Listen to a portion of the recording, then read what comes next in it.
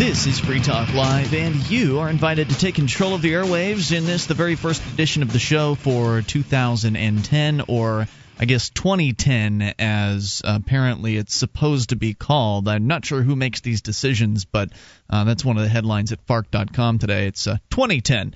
So welcome, and we're here to take your calls tonight about whatever's on your mind at 800-259-9231. That number brought to you by SACL CAI, 1-800-259-9231. And tonight it is Ian with you. And Luther. And Mark. And you can join us on our website at freetalklive.com. And all the features on the site are completely free, so enjoy those on us. And last night we launched the brand new Free Talk Live 2.0 website. And there were some problems. I mean, that's what happens when you throw the switch on something that's brand new, and we've been ironing out some bugs. And if you spot some bugs, you're welcome to report them over at bugs.freetalklive.com. But otherwise, enjoy the brand new site, which actually allows you to get far more interactive with other Free Talk Live listeners. Actually submit things like news articles and questions and essays and rants or whatever it is you want to. I think people are just kind of getting a feel for the site, especially as we iron out some of the bugs. But should be in a better working condition now than it was last night. So head over to freetalklive.com and enjoy the new 2.0 website. By the way, you can take control of the airwaves here at 800-259-9231. Tonight, it's Ian with you. Did I already do that? Yeah, we did. Okay, sorry about that. That's why we're confused. Okay. I would like to talk about this 2010 thing. Yeah. I think that might be right because, you said 1985. You didn't say 1985. Yeah. So 2010 doesn't fit that sort of that same mold, the way of speaking. Yeah. So I guess if you want to stick with the way things were said. A lot less syllables, and it just kind of rolls right off the tongue that way. 2010 versus 2010. You don't have to put the end in there, though. 2010, 2010. Yeah, I guess it's a little less. All right, so you can bring up anything here as we will start things out with a story that has to do with a few different issues, I suppose. One of them being an older person getting into a relationship with a younger person, another being people meeting on the internet, and a third being the obsession that some people have with online massively multiplayer games. And so they all come together in this story from the Globe and Mail at theglobeandmail.com. On Tuesday evening, 16-year-old Andrew Kane nonchalantly asked his mother and father if they would drive him from their Barrie, Ontario home to a hotel in nearby Midland, where he'd planned to meet a 42-year-old woman with whom he had been having a secret relationship over the internet. His stunned parents refused, and the teen calmly returned to the computer, telling them that he would let the woman know he wasn't coming. At 2 a.m., Marlene Kane heard her front door open and found her son gone, leaving behind a troubling trail of web chats that led to Houston, Texas, and the world of Warcraft. The grade 11 student was found Thursday afternoon after his parents spent 2 days desperately appealing for his safe return. On Wednesday, police had released pictures of Lori Price, a Texas mother of four who had allegedly flown to Toronto, then driven a rental car to collect the teen after striking up a relationship with him while playing the popular online game. All they had to do was read the chat logs, and they were immediately concerned, Ms. Kane said of her son's relationship with the woman. He said she was his soulmate. Sergeant Robert Allen of the Barrie Police said the couple was found Thursday afternoon at a future shop in Orilla after a tip from the public. The teenager had told Ms. Price that he was 20. The age of consent in Canada is 16, and police say she will not face criminal charges because he's 16. She'll be making her way home, he said. Sergeant Allen said neither the teen or Ms. Price expressed any remorse. After his parents rebuffed his request to spend the rest of the holidays with Ms. Price, Andrew left the house, taking only the laptop computer that he had received as a Christmas gift, and leaving a note for his parents justifying his decision. I don't know how to explain it to you, but this will show you not only the commitment we have to each other, but also that your fears of her are ill-founded, he wrote. Like I said, she offered to meet with you. I got in the way of that. What person who would do me harm would be willing to meet with you? Ms. Kane learned of her son's strange relationship more than a year ago when What's strange about it? Well, I guess that they met on the internet and he's 16 and she's 42. Okay. Some people might think that's strange. Well, it's not entirely normal, but internet relationships are becoming rather common. I mean, certainly there's a stretch in age here, but Well, a lot of people would be outraged if, would your response be the same if it were a male and a 16-year-old female? A 42-year-old male? There's always that. That's always mixed up in there. The younger girl has a higher commodity, quite honestly. There's a reason that Playboy puts 18-year-old to 21-year-old girls in Playboy.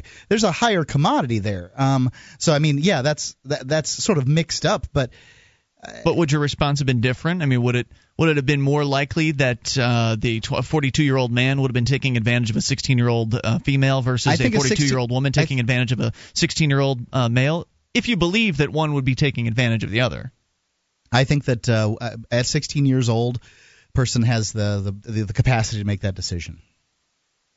So what about the whole soulmate thing? I mean, is it possible that that's the case, or who the hell am I to say who this kid's soulmate is? I'm pretty doubtful of that. Yeah. Right. I spit on your soulmate, but they both love World of Warcraft. That's that's hard to find, right? Millions of online players or whatever. Their soulmatehood. I am not the one to say whether or not they are soulmates. I certainly am skeptical of anyone who claims that that they have found their soulmate. But God bless them. Good luck. Billions of people on this earth, and there's got to be more than just one person out there for each one of us. Yeah, anybody who has a problem with this, I would return them to Loretta Lynn's relationship with her husband. Was she 13 at the time? Something like that. The coal miner's daughter married off at a rather young age with her sweetheart who was, I think, 21 or something like that. So.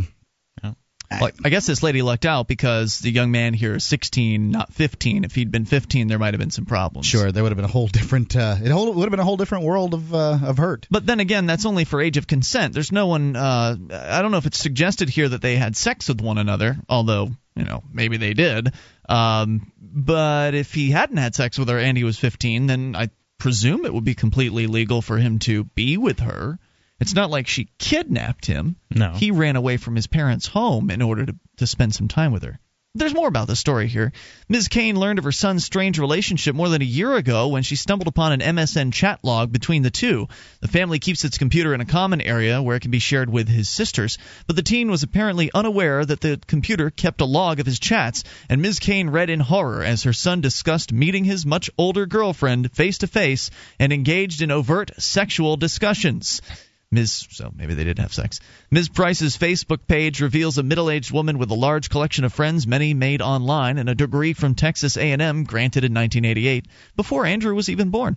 Police told Andrew's family she'd apparently struck up romantic relationships on World of Warcraft forums before, but never with a minor. Sergeant Allen of the Barrie Police said the force had contacted Texas authorities about the woman, but didn't know if she had a criminal record. They didn't issue an Amber Alert because the teen didn't seem to be in any immediate danger. Ms. Kane said she'd considered contacting the police after learning about the relationship, but was satisfied by Andrew's assurances that he wouldn't share any personal information with the woman. Until this week, Ms. Kane and her husband had not heard anything about Ms. Price for more than 8 months. So she caught him a long time ago. Here's the lesson, parents. The lesson in prohibition here is this kid's in love. Say what you want about this situation. He's in love with this 42-year-old woman, this Aggie from Texas, a cougar. Well, she's a cougar and an Aggie. What's an Aggie? Texas A&M is where she's from. Oh, that's a college thing. Yeah, cougar meaning a woman who likes younger men. Prowls for younger men. Prowls. Yeah. So she, they denied this kid his ability to see this woman. Yeah, he didn't. Not another word was spoken about it. He just went about doing whatever it was he was doing, and they were cut off from that portion of his life. Maybe he figured out how to turn the chat logging off after that point. Because that's how Mom caught him. Presumably, that's how he figured out that Mom knew was through the chat logs, and so maybe he wiped his trail at that point. Was being a little more cautious for 8 months. But didn't they have the chat log to find them later? Isn't it? Maybe they did. I'm not sure. Earlier in the story, that's 800-259-9231. That's the SACL CAI toll-free line. You can bring up whatever's on your mind. Have you ever engaged in a video game-based relationship? Has anything like this ever happened to you? I mean, not necessarily with the age disparity, but have you ever met somebody that you fell in love with on a video game? More coming up. This is Free Talk Live. This Your Family Today tip is brought to you by Nestle Candy. For inspiring ideas for your next celebration, be sure to visit us at celebrationcorner.com. You don't have to wait for a holiday to plan a festive meal. Celebrate anytime with a fun menu or creative theme. Invite friends for a roll-your-own sushi dinner, or surprise your family with a birthday cake when it's nobody's birthday. Fun is the name of the game, so make up a special reason of your own. For more tips like these, visit us at parenthood.com/yourfamilytoday. This is Free Talk Live. You can bring up whatever's on your mind. Just dial in toll-free. 800-259-9231. That's the SACL CAI toll-free line, 1-800-259-9231. Tonight it's Ian with you. And Luther. And Mark. And you can join us on our website at freetalklive.com, where we give you the features free, so enjoy those. And those features include our live streams, which should be up and running A-OK with our brand new website. You can go to listen.freetalklive.com, supposedly. I think that's working now. Listen.freetalklive.com. And enjoy the new features there for free. So, and if you find a bug, head over to bugs.freetalklive.com and report that there. Free Talk Live is brought to you by the Free State Project, your best chance at achieving liberty in your lifetime, right here in New Hampshire, with hundreds and soon thousands of like-minded, liberty-oriented people who have all moved here. Well, some were here to begin with, but most of them have moved here in order to get active for liberty. It's a wonderful movement, and I highly recommend you go to freestateproject.org to learn more about it. That's freestateproject.org. We're talking about a case out of Canada where 16-year-old Andrew Kane disappeared one day after asking his parents if he could get a ride from them to a nearby hotel where he had planned to meet with a 42-year-old woman with whom that he'd been talking to and chatting with about all kinds of things, especially sexy things, over the internet. Parents said, no, we're not going to take you there. So he just decided to leave. I guess the woman rented a car at that point, came down and picked him up. So he zipped out of his house. She was already in the hotel. I mean, I'm surprised he even bothered asking. You know, like that sounds like a situation that's a friend, a cab, or she rents a car situation to me. He did, though. I mean, I guess to his credit, right? Yeah. That he asked about that, but he hadn't mentioned her for months. It was about 8 months earlier, that his mom was, I guess, digging through chat logs, as I'm sure many mothers do.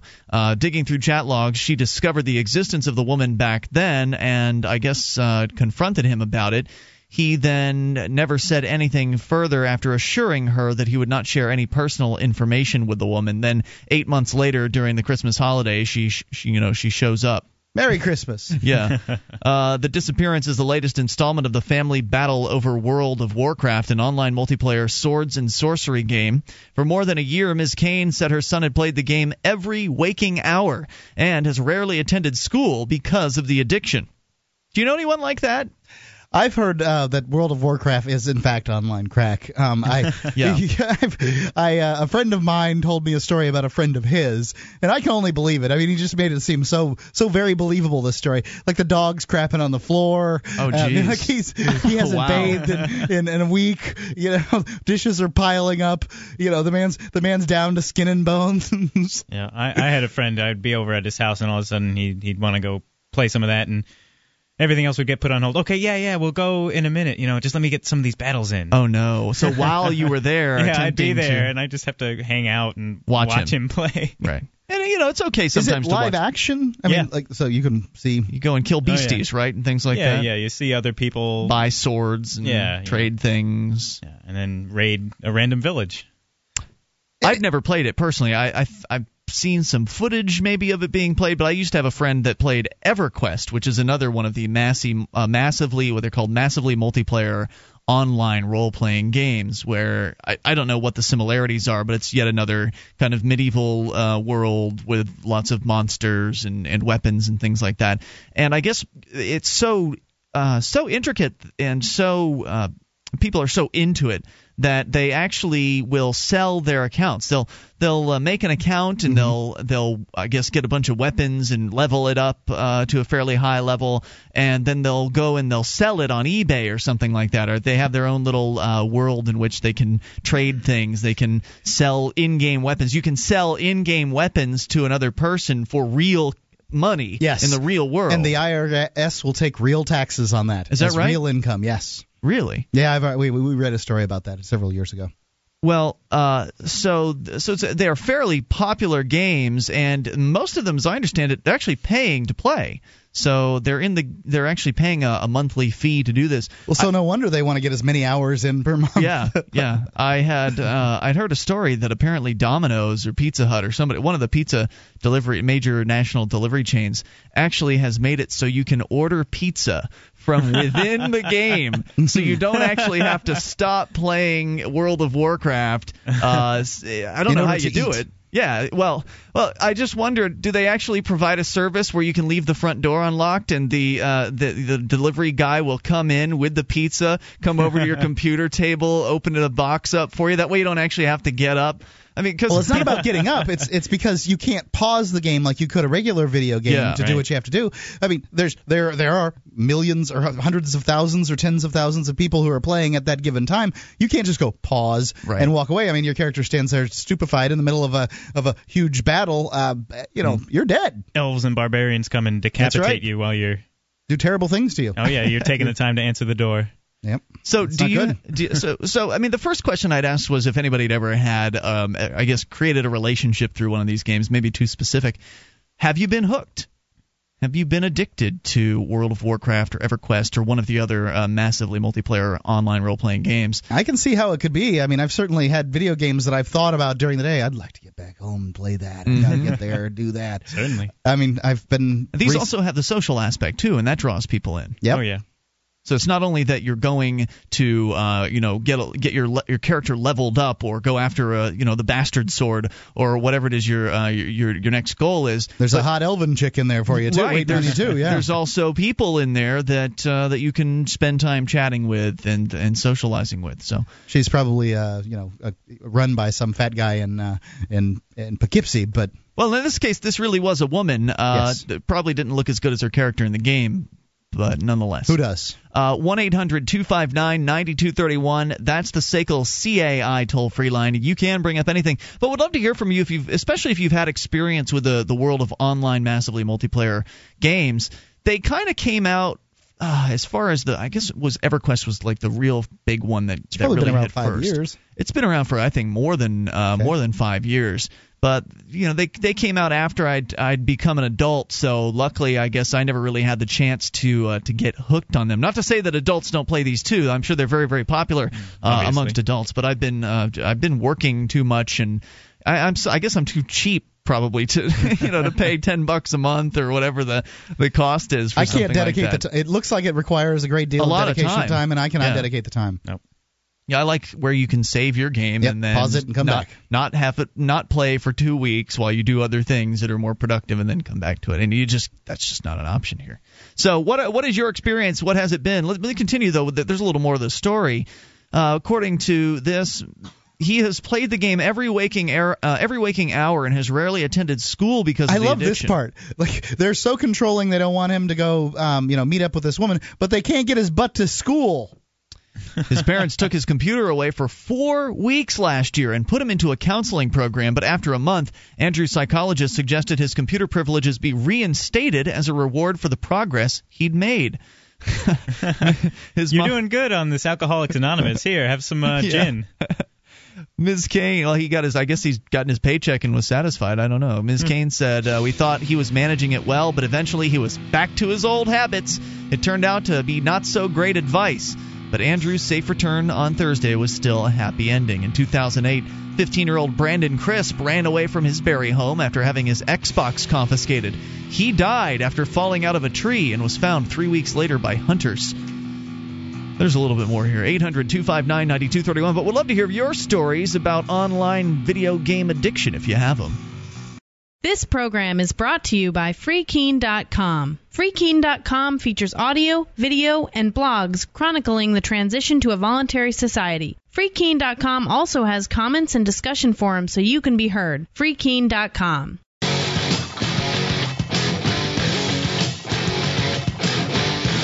This is Free Talk Live, and you can take control of the airwaves toll-free at 800-259-9231. That's the SACL CAI toll-free line.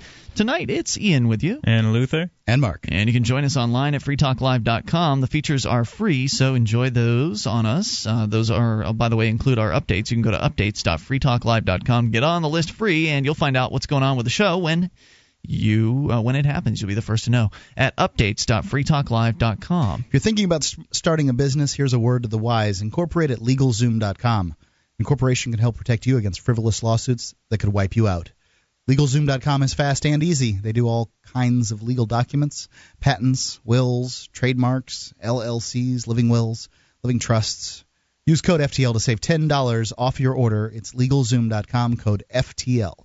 All right, toll-free number is 800-259-9231. Talking about Internet relationships to some extent. Also, in this specific case, stories out of Canada where a 16-year-old teenager has met up with a 42-year-old woman after having a secret online relationship. The woman flew up from Texas. His parents had no idea about it until he broke the news to them, basically asking them to drive him to her hotel room so they could hang out over the Christmas holiday. And he believes that she's his soulmate, and the parents didn't believe him, and we they all know didn't care. What soulmates do. Yeah, the parents didn't care, so he just decided to run away from home at that point. And I guess she picked him up. They spent some time together. The police found him, and they brought him back to his parents. She has not been charged with anything because he is of the age of consent there in Canada, which is 16 across the entire country. And she didn't drag him across any borders, which would probably have been a problem. Yeah. Yeah, that would have been a problem. You're right. There is some sort of federal, I think, crime wherein if you bring somebody back I think if you go to another country for the purpose of having sex with somebody who's under the age of consent in the state in which you live, I believe that's actually a federal crime, from my understanding. I don't know.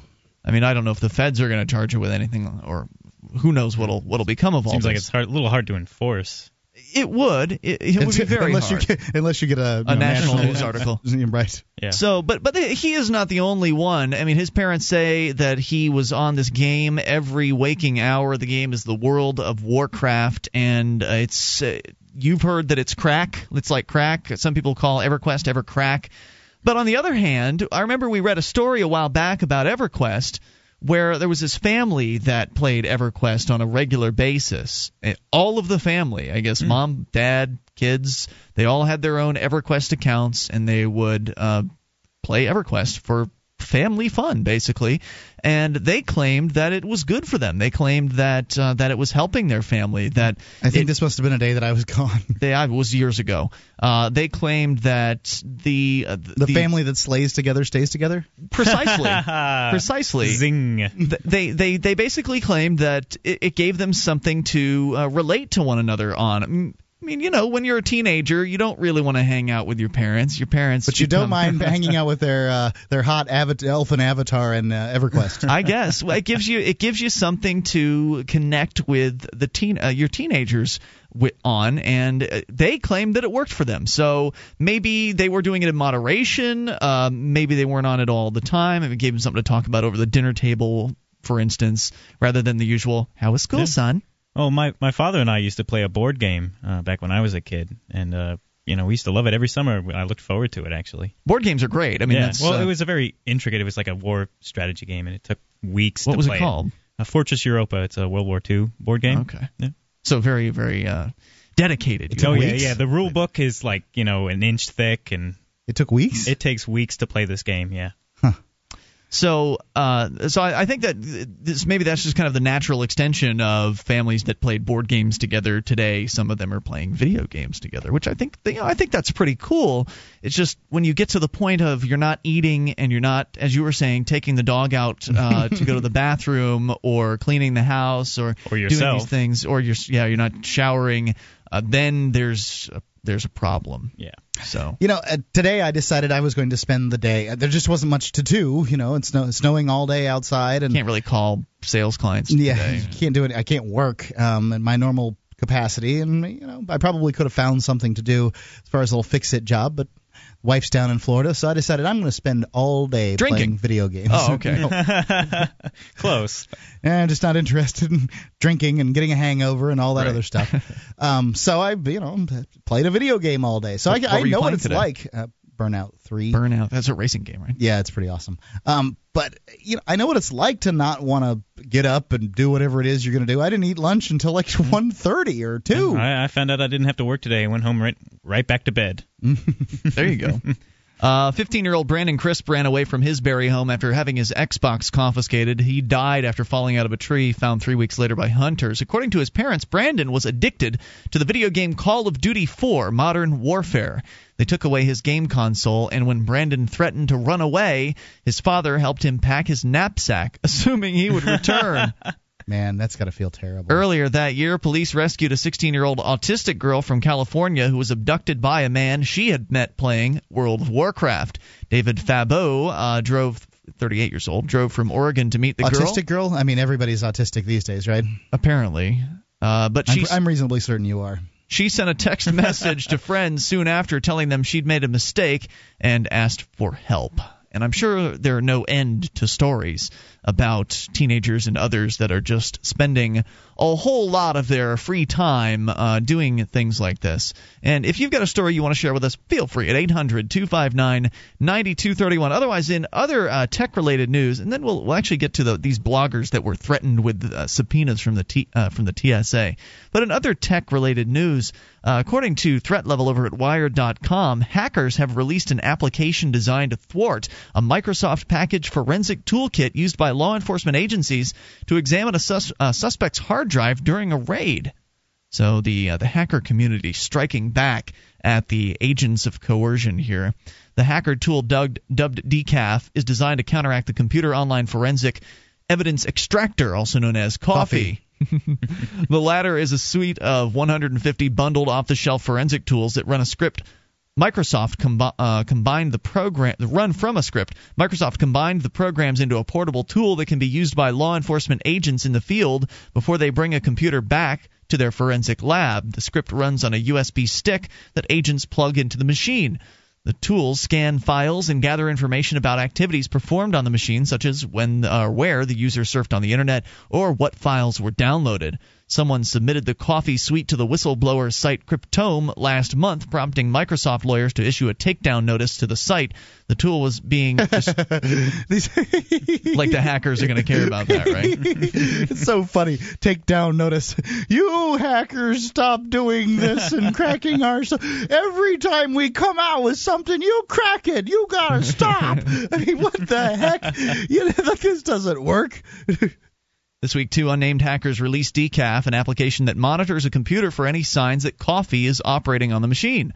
According to the Register, the program deletes temporary files or processes associated with Coffee, erases all Coffee logs, disables USB drives, and contaminates or spoofs a variety of MAC addresses to muddy forensic tracks.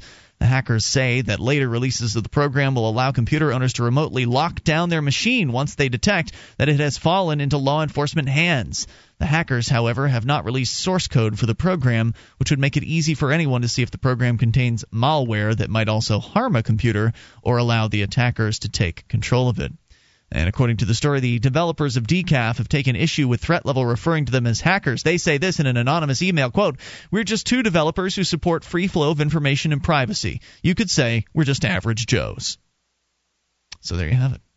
I don't think I'll be running that on my computer necessarily, and I don't think it's really going to protect you from anything. If they take your computer and jack your hard drive out of it, this particular software isn't going to do anything for you. So if the police obviously get wind this exists, it's making national news, maybe they'll just start taking computers rather than running their diagnostic software on them before they take them. Yep, not going to stop them. Yeah. So they'll just take your computer, take the hard drive out of it, and then just plug your hard drive into their computer. They won't boot from it, so none of your software will load, and you will not be protected. More coming up here. You can bring up whatever's on your mind. Take control of the airwaves. This is Free Talk Live.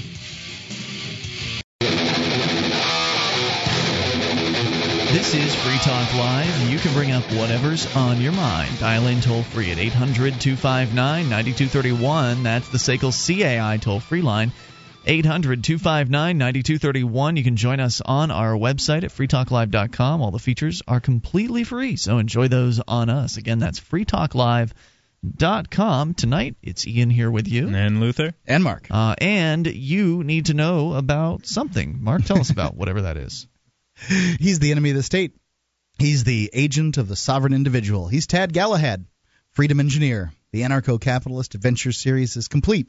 You can read it for free at peaceprosper.com and help Ben Woods construct Catalixia at peaceprosper.com. All right, toll-free number is 800-259-9231. Continuing on our tech theme here for the hour, Luther, you've got a story about the TSA coming down hard on a couple of bloggers, which they apparently have pulled out now their demands, but nonetheless, that doesn't make what they did any less outrageous. Oh, no, not at all. This comes from Wired.com. Title is TSA withdraws subpoenas against bloggers.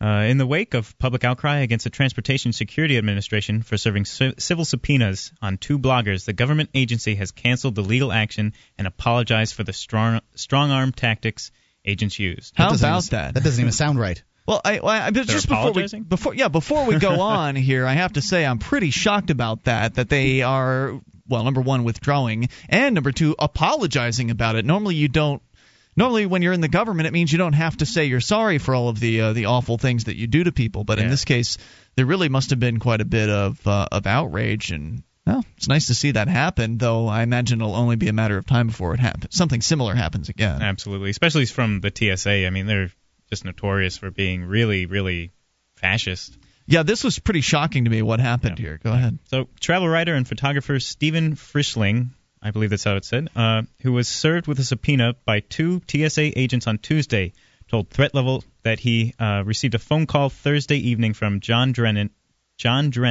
Deputy Chief Counsel for the Enforcement at TSA, telling him that the administration was withdrawing its subpoena.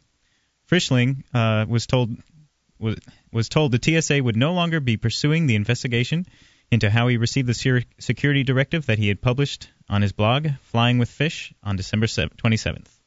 The administration told the Associated Press that its investigation was nearing a successful conclusion and the subpoenas are no longer in effect. Frischling, who writes another blog for KLM Dutch Royal Airlines, says Drennan apologized to him when he learned that the two TSA agents who visited him had threatened to get him fired from his KLM contract if he didn't provide them with the information about an anonymous source who sent him the security directive. Wow. Yeah, they were going after his livelihood there. From what I understand, they were actually at his house for about 3 hours. Wow. And they apparently forced him to hand over his laptop computer to them. Was this in a foreign country? No, right here in the United States. States. And this article talks about how the condition his computer was in when he got it back. I'll go on. He was a bit taken aback when I was telling him about the heavy tactics that were going on to sever my contract with KLM, Frischling says. My gosh, I can't believe my agents would behave in such a manner. I'll be sure to give them a good talking to. A stern talking to. Drennan also promised to make sure the administration resolved issues that Frischling has been having with his laptop ever since the agent seized it to image the hard drive. Frischling says the laptop was returned to him with tons and tons of bad sectors and a corrupt operating system. Yeah, and I doubt they apologized for that. The audio on his computer was also stopped working. Why would you want their help at this point, right? I mean, no thanks, but no thanks. You can cut me a check, and I'll send my hard drive to some experts, but I'm certainly not going to send it back to you. Absolutely. And a red light glows from the audio jack. I can essentially use the computer, but I don't know for how long, he says. Whoever did There's a red light coming out of his audio jack? That doesn't sound good. Yeah, red light's not usually good. He continues, whoever did this thing did it fast and dirty and not to my benefit. A second blogger who was also served a subpoena on Tuesday, Christopher Elliott, I'm sure that's not related to the actor, was also told his subpoena was being withdrawn. Elliott had refused to cooperate with the agent who served him the subpoena and had indicated... Good for him. Yeah, absolutely. The TSA that he would be challenging the subpoena in a federal court next week. Oh, wow. So he didn't. So that's great, because when I was reading that this guy had his laptop taken, I just thought, well, they wouldn't have been able to take your laptop if you hadn't let him in your house. Yeah. I mean, they were in his house questioning him for 3 hours and then came back the next morning, I guess, and took his laptop from him. Yeah. So one guy got rolled over just hard by the TSA, and the other guy refused to talk to him. Yeah, stood up for himself. Had a lot less trouble. And you've got to kind of imagine that once the doors open, there's not much you can do. If two TSA agents... Your front door, you mean? Right. Okay. Once if the TSA agents are in your house and they say, okay, we're going to take your laptop now, how do you stop them? You can't. Throw yourself on the laptop, I suppose. But I mean, at that point, they feel like they have the right to use force. Yeah, they'll just pick you right up. Right. So it's an entirely different scenario if the door's shut and you're talking to them through the peephole or whatever. Yeah. That's a whole different scenario. What are they going to do? Bang the door down? Yeah, they will if they have a warrant. But if they don't, they got no business coming in. Typically, they don't. What the government people usually will do is use their tactics of intimidation on you. They would much rather just come to your door and be intimidating to you and use the training that we all have received over the years of watching Hollywood movies and cops and things like that, which show always consistently people opening the door for the police, letting them in, helpfully answering any question that they're asked, and so they play on that, and they know that most people are going to be pushovers. Right. If you want to talk to them, if you're dying to talk to these people, and I understand, I'm a curious guy too, just set up a meeting at your lawyer's office. There you go. Yeah. Excuse me, officer, can I have your telephone number? I'll call you and we can meet at my lawyer's office. That'll scare them away. That's like raid sure will. To them. What? They're crap, out of there. This guy knows what he's doing. So it continues. The TSA issued a security directive after a would-be terrorist tried to ignite a bomb on an airplane on December 25th. The directive sent to airports and airlines around the world temporarily revised screening procedures and put new restrictions on passengers in the wake of an attempt to the so-called underwear bomber. So this document was pretty much just, new method of patting people down, essentially, and searching them. It's not terribly... Which everybody found out. I mean, they would find out anyway. I mean, if the terrorists are half as resourceful as the government people would like us to believe, they'd fly somebody just across the country, just to see what the security screenings are like now. They could do it that way, or alternately, they could have somebody on the inside at the TSA. I mean, how hard is that? Yeah. This is a huge agency with probably thousands upon thousands of employees. What, you don't think the terrorists could get a sympathizer in there to feed them all the documentation that he sent? Come on. Wouldn't be that hard. Is there more to the story? Oh, yeah. Okay. There's a little bit more. The document, which was not classified, was posted by numerous bloggers. Information from it was also published by some airline websites. Strange how they weren't confronted by the TSA over this. Well, they've got lawyers.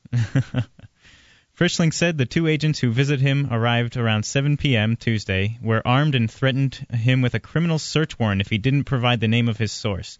They also indicated they could get him designated a security risk, which would make it difficult for him to travel and do his job. Oh, man. Oh, nice. They're throwing him on the no-fly list or the watch list or whatever. Yeah.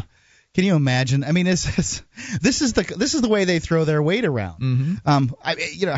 How would your life be limited if you were just put on the watch list or the no-fly list, and every time you had to travel, right, every time awful. you had to fly, you could either not fly or you had to go through secondary screening every time. Questioned too, I think. Real problem. Oh yeah.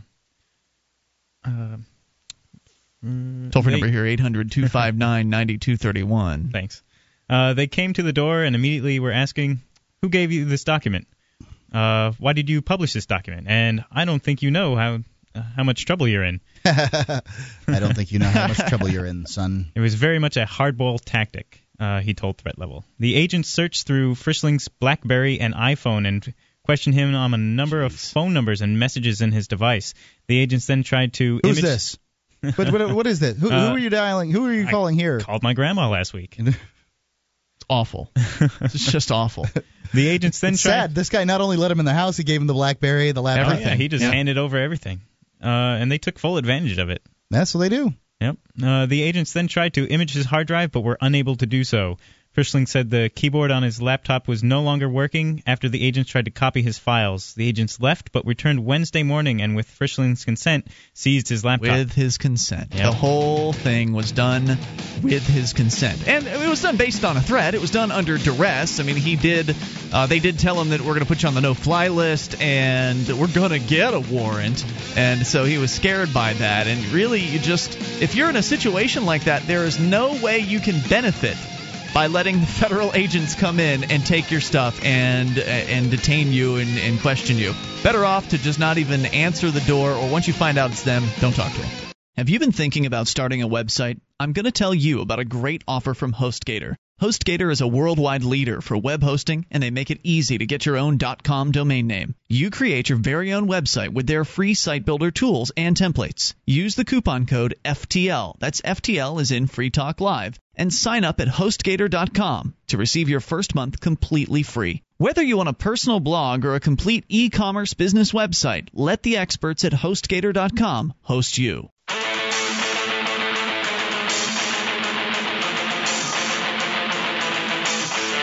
This is Free Talk Live, and we are launching into the second hour of the New Year's Day program. We're here live taking your calls about absolutely anything if you make them at 1-800-259-9231. That's the SACL CAI toll-free line. 800-259-9231. Joining you tonight, it's Ian here. And Luther. And Mark. And you can join us on our website at freetalklive.com. We give you all the features on the site totally free, and it's brand new, which means that we're going to have to iron out some bugs. So if you find any, go to bugs.freetalklive.com and report them.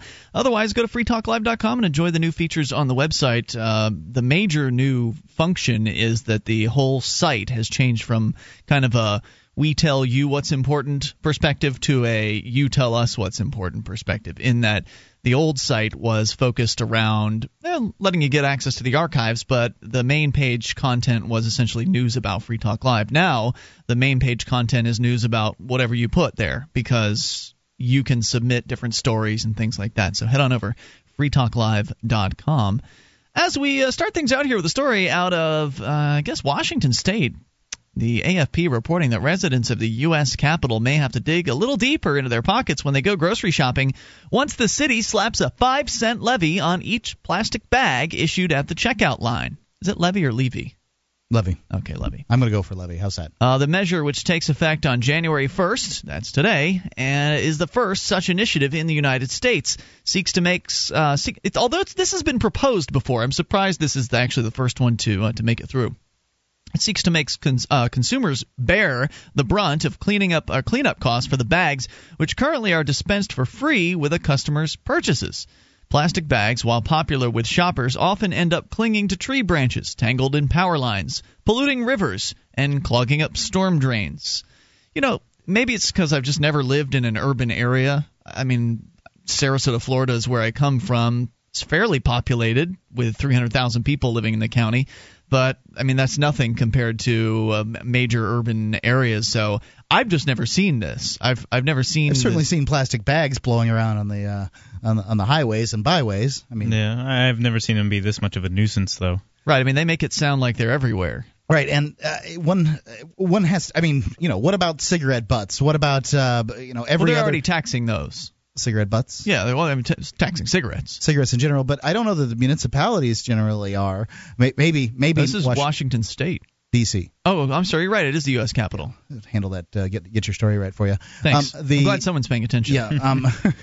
So, I mean, municipalities could very well put a tax on cigarette butts or whatever, but there's lots of lots of things get thrown. What about cups from fast food restaurants? All these things. I bet you New York City's got a cigarette tax. I know they do. Right. So there already are in some places taxing cigarettes. Mm-hmm. So plastic bags, they claim, are clogging up all kinds of things and being thrown everywhere. Mayor Adrian Fenty said in a statement last month that I signed this law in July to cut down on the disposable bags that foul our waterways. He says that one particularly urban waterway, the city's Anacostia River, has been particularly befouled. They actually did use the word particularly twice in a sentence there, by the plastic shopping bags. He says our research shows that plastic bags are a major component of the trash in the river. By taking disposable bags out of production and out of the waste stream, everyone who goes to the store can help keep the waters clean. So, we at my house we do have some bags that we will take to the grocery store at times. The reusable bags? Yeah, the sort of fabric ones. We've gotten them from all these darn conventions that you and I go to. Oh, okay. They give us all kinds of bags. And they're good for grocery bags. And we've used them in the past, but we found that we like to have the plastic bags because they're good for a few things. They're good for picking up dog excrement in the yard, and they're good for scooping the kitty litter and things like that. So it's nice to have some of these bags sometimes. I like using them to line my trash cans. Yeah, they're great for the little waste paper. I have a stash under my sink. I use them all the time for everything, really. Well, now you can still use them if you live in Washington, D.C. You'll just have to pay for them. How much is it, a quarter or a nickel? 5 cents, I believe. And you're not paying for them. You're just paying a tax on them. I mean, these aren't going to the grocery store. You're right. The grocery store is still covering the cost. I mean, you're paying for them when you buy the groceries. That's one of the costs of doing business, in the same way that you pay for the bathrooms to be cleaned and the lights to be on. Yeah, I heard them use the term free, and it always rankles me because nothing's free. Whoever told you it was free is lying to you. There's a little more detail here. They say that under the new law, city businesses that sell food or alcohol must charge customers 5 cents for every disposable paper or plastic carry-out bag. The law also requires these bags be recyclable and carry a message encouraging recycling. To prepare for the change, the city government has distributed... So if you put your customers' bags in stuff in a bag that isn't plastic or paper, then you can get away with this? What else would it be made I have out no of? idea. I'm just asking. I guess, yeah. Paper or plastic will be taxed. Can I send them out with a box? A cardboard box? Well, they have little... It's not a bag. They have little sort of... like what a Happy Meal is. Imagine something slightly bigger. Little tote thing. Like a little tote put-together thing. I thought they put Happy Meals in bags. They do now. I don't know. I'm just saying. But it used to be like a little thin cardboard... little house. Yeah. Well, to prepare for the change, the city government has distributed some 122,000 reusable shopping bags to elderly and low-income residents who complain their limited spending power will be further hampered by the levy.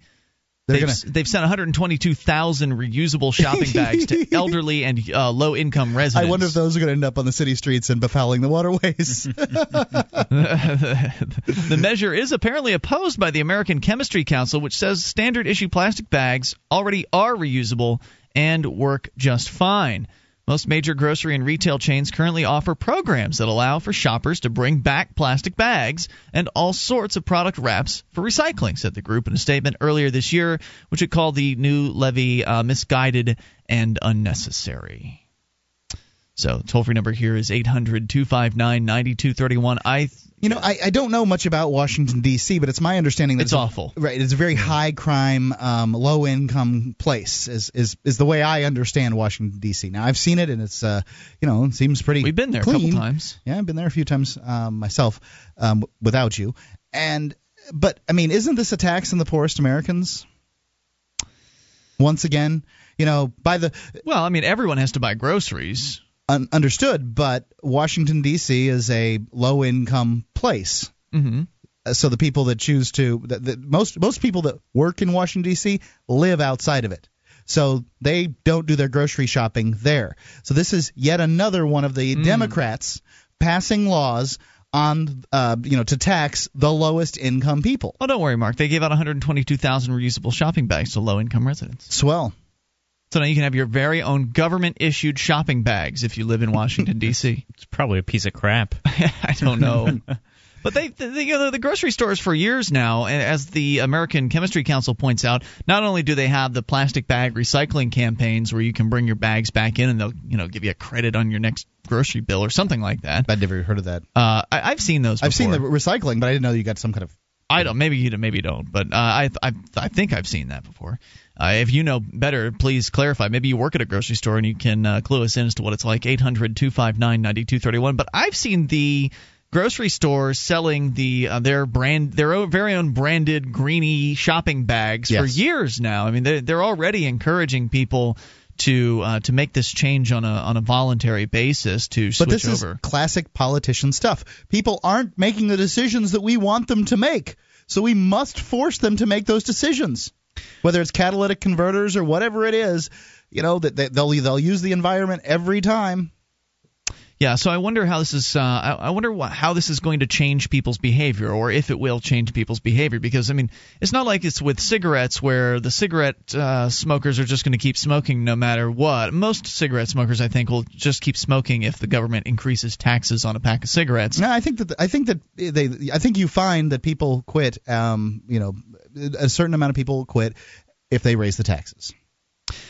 And obviously there's a certain amount that will quit, but I say most cigarette smokers will continue with their habit, and they'll find a way to pay for it.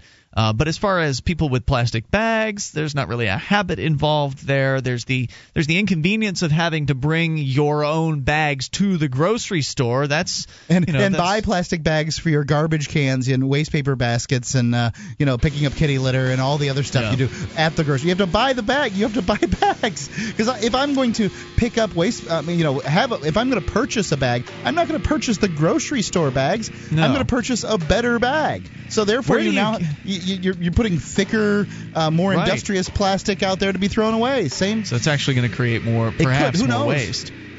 Presuming everybody does what the government's intending to do, and that is makes the switch. More coming up. You can bring up anything. This is Free Talk Live.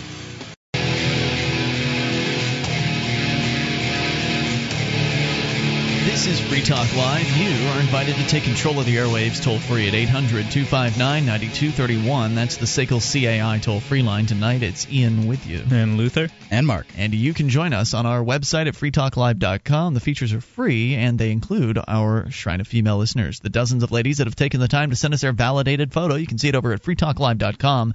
The Shrine of Female Listeners. Actually, we also accept validated videos, and some cool changes, I think, are coming to the Shrine. I'm not sure if they've been implemented yet. We've got all kinds of new features on our website. It's been redesigned from the ground up, and we're in bug squashing mode right now, but it's mostly working, so enjoy over at freetalklive.com. Bug squashing. Sounds so appetizing. It's fun, let me tell you. Yeah. Critical thinking question. Why would something that's so good for us, like public education, need to be imposed on us with the use of force and funded by the use of force?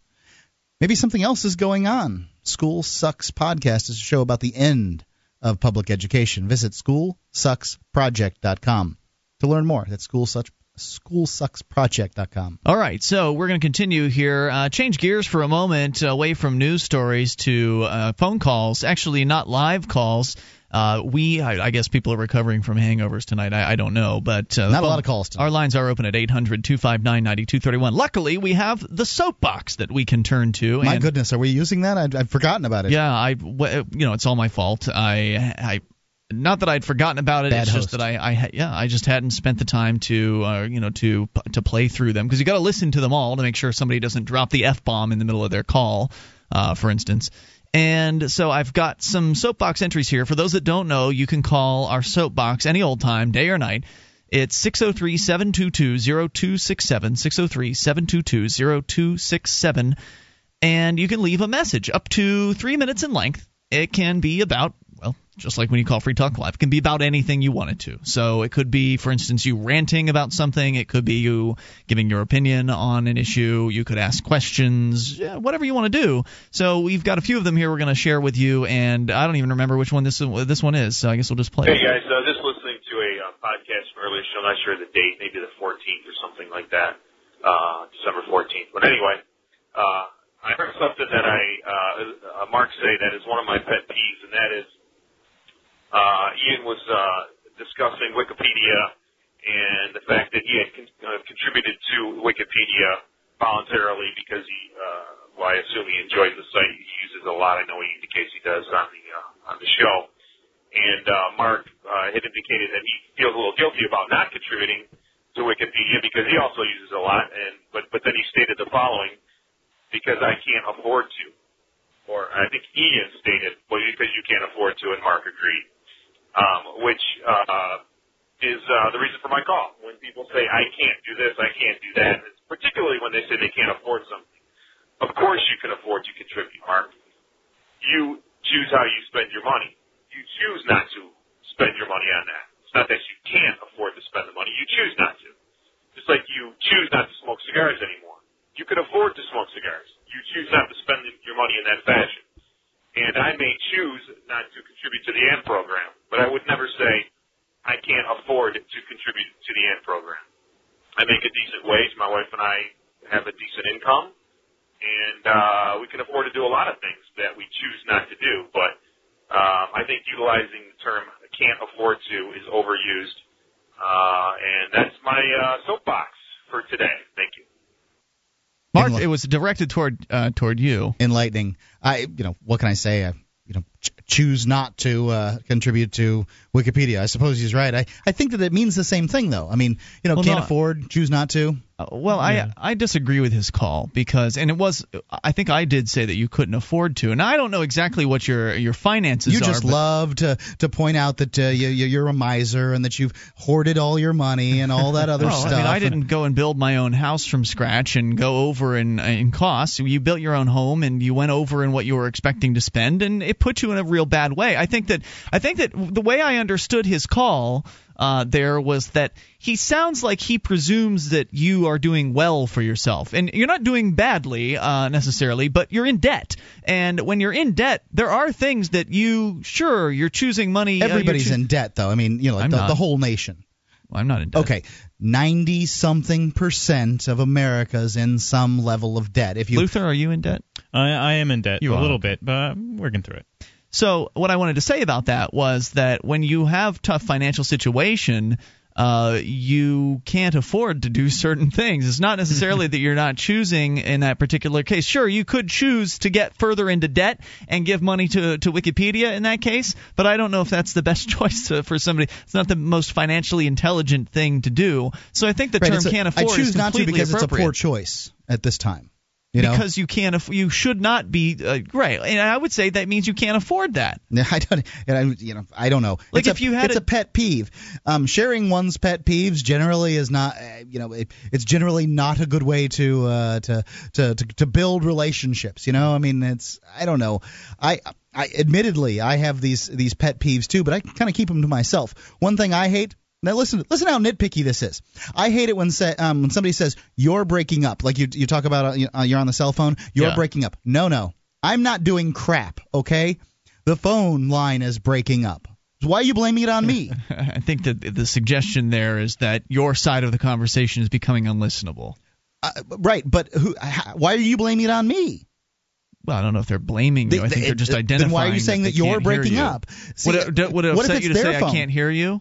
I'm having trouble hearing you. Is that upsetting too, or is it just no? It's the blame. I think it's just an expression. I agree. Right, that's why I don't say it. You're right. That you're giving an example why you don't talk about these things. I don't share this because it's a stupid, nasty, nitpicky thing to say. Sounds like a jerk. Right.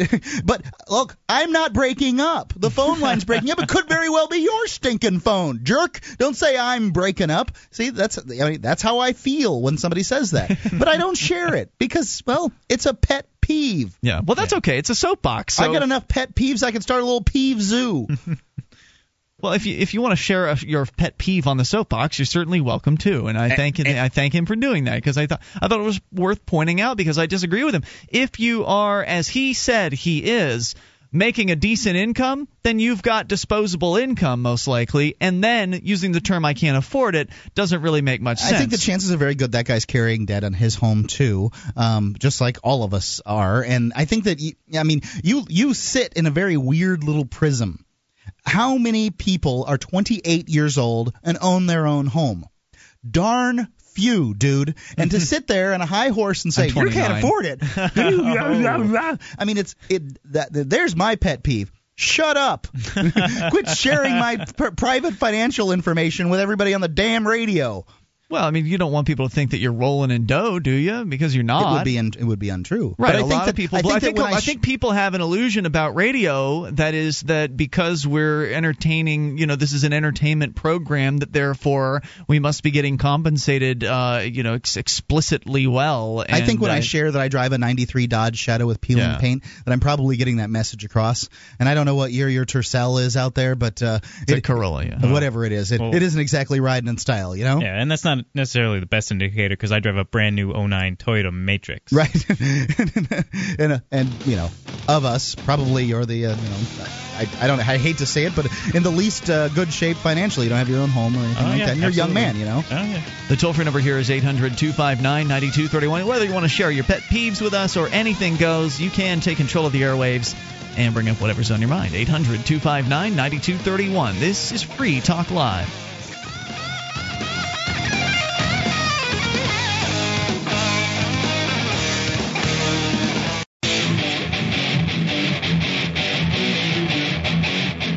This is Free Talk Live, and you can take control of the airwaves toll-free at 800-259-9231. That's the SACL CAI toll-free line. Joining you tonight, it's Ian with you.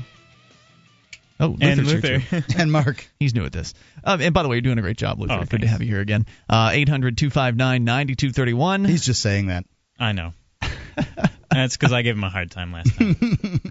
Yeah, let's go to the phones and the fun. I believe we have Rich on the line in California. Rich, you're on Free Talk Live. Hello there. Hey, how are you guys? Happy New Year. Well, doing great, and Happy New Year to you. What's on your mind? I listened over the internet, and I saw like the website changed. I haven't listened for a while, and I saw the website change. I like the new look of the website. Well, thank you. Good. I didn't know if you did that for the start of the new year. Yes, we did. We kicked it off actually a few hours before the new year last night, and it's been going fairly well. There was a major server malfunction today, so we've got definitely still some bugs to iron out, no doubt about that, and certainly some people are upset. Particularly over on the bulletin board system, Free Talk Live BBS. They're pretty good at being upset over there. they're well practiced at it, that's for sure. But nonetheless, we're working out some of the bugs, and I understand why people on the BBS were upset because it was a big change from the default theme that we had. Now the new BBS theme matches the website. I think it brings theme. up a good point that perhaps on the BBS there should be different colors that people can choose from. Yes. I think we probably didn't even think of that possibility. At the same time, I think it was thought of, but I don't think it had been implemented, and that was the thing. Yeah. Well, I think that. One thing that the BBS hasn't been doing up at this point is essentially, there's the ads. There were 30,000 views on the BBS each month, and Free Talk Live wasn't able to enterprise on those. Yeah, apparently the complaints on the BBS are more about the colors and not the ads. Yeah. So they just didn't like the new color scheme, and I know that our designer is working on getting an alternative one up there. In the meantime, we've enabled it so that you can switch back to some of the old themes that you can use if the new theme is hurting your eyes, as apparently it is for it looks pretty good, and I think if somebody heard you guys for the first time and heard you ranting or something and checked it out on the internet, it looks a little more credible. Well, thank you for that, and we're finally using we're actually using our own website now for show prep. Tonight we pulled the story about the hackers right off the front page of the website at freetalklive.com, and one of the things that I don't think anyone has done yet is actually submitted some sort of a rant or an essay or a set of questions, because kind of it's intended to replace the email address, the show email address as well. So right now it's more news story-ish, newsy oriented, and who knows which direction the listeners will take it, because it's really up to you guys what shows up there on that front page. You can vote things up and vote things down, and hopefully have a good time with it. So what else was on your mind tonight? I was calling when I was holding it. My mind. I started thinking about what show Mark had said he had got his water out of a spring on his property. Yes. Like, would you have? Is it off-grid property? What's that mean, off-grid? Do you build like a spring box, or do you have like a pump? There's a well, and I have a pump. Is it a solar pump, or is it like an electric pump? It's an electric pump. What else can you tell us about it, Mark? Filtration system? It's got yeah. There's I'm buying an off-grid property. Like, by the week, it got flagged and stuff, surveyed and everything, and we have to pump water out of a stream. Okay. All I can tell you is you got to run a tube into the spring and then put a pump on it, and it'll pump it out. Great. Yeah. Do you have storage? Like, you got a big storage tank? You pump into that? Yeah, you've got to have. There's this blue tank that has some kind of diaphragm in it that gives you water pressure. How often do you have to change out the filters and stuff like that? The filter every 3 months. Oh, that's not so bad. Yeah. Just mark your calendar. These cool pumps, like if you have a stream that flows downhill, it's called a water ram, and you can set it up and like it can move like. They're like don't use any power. But take it from the stream. In this case, that I would have had to build my house in a different place in order to do that. There was an already existing well. Wanted to use that, and so I could have either dug a different well, which nobody digs wells anymore. You drill them. So okay, right. Would you have actually dug the well as opposed to drilled it? What do you mean? You were just correcting your terminology? I mean, no, what would I have done if I would have put another one in? I would have drilled it. You'd have drilled it. But I already had one. A few $1,000? A few $1,000. Yeah. And if they hit ledge, you're screwed. Yeah, and you're up here in New Hampshire, the granite state, right? I mean, there's a good chance they're not going to go straight down without hitting something. Yeah, or hit salt water even, too. Very good. Doesn't seem likely where I am. Not around these parts. But the neighbor told me his horror story. The next door neighbor told me his horror story about drilling and hitting ledge. So I was a little concerned. Scared you off. Yeah. So what else do you want to share tonight? What do you guys have for New Year's resolutions?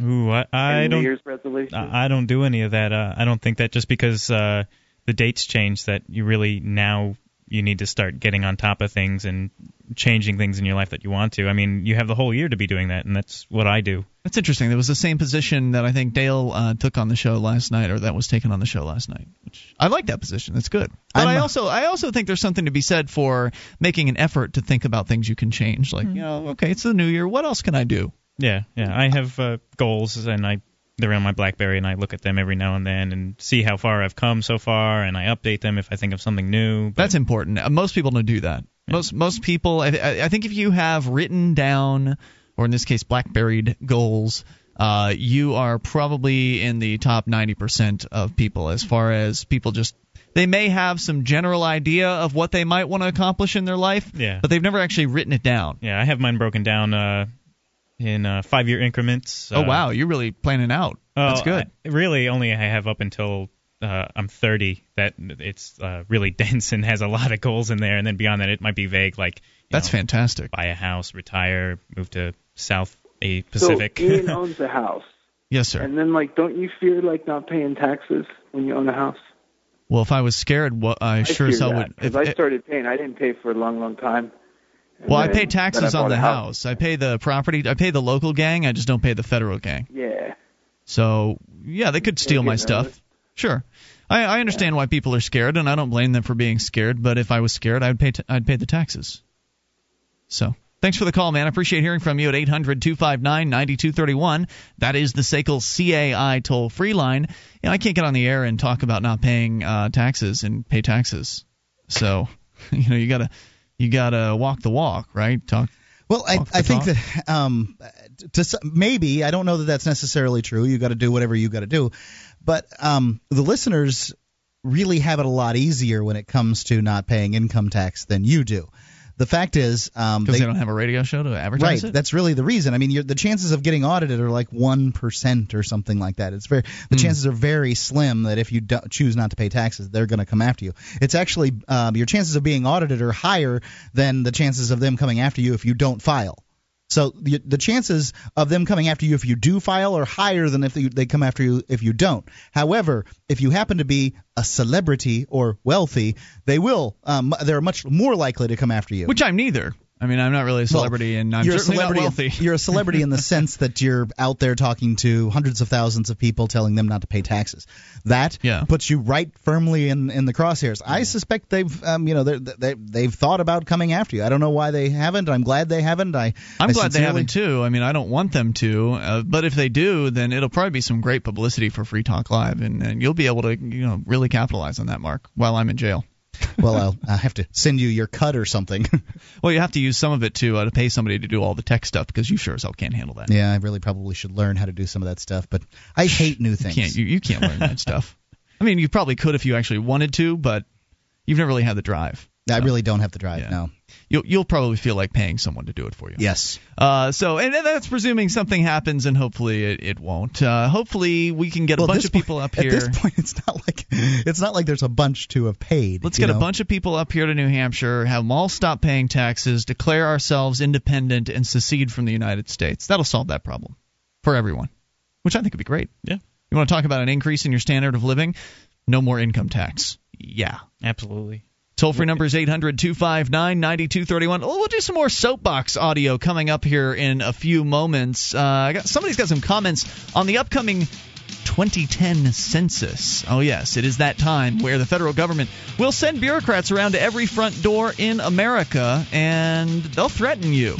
So let's talk about it coming up here in moments. 800-259-9231. What are you going to do about the census? I mean, we're talking about not paying taxes. How about taking that as your first step into civil disobedience and don't take the census? What are they going to do? Throw everybody in jail? It's Free Talk Live. Bring up anything. This is Free Talk Live, inviting you to take control of the airwaves, toll free at 800-259-9231. That's the SACL CAI toll free line.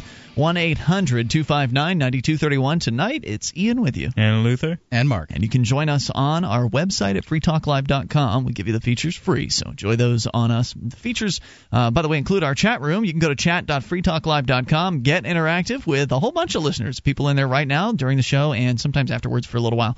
Chat.freetalklive.com.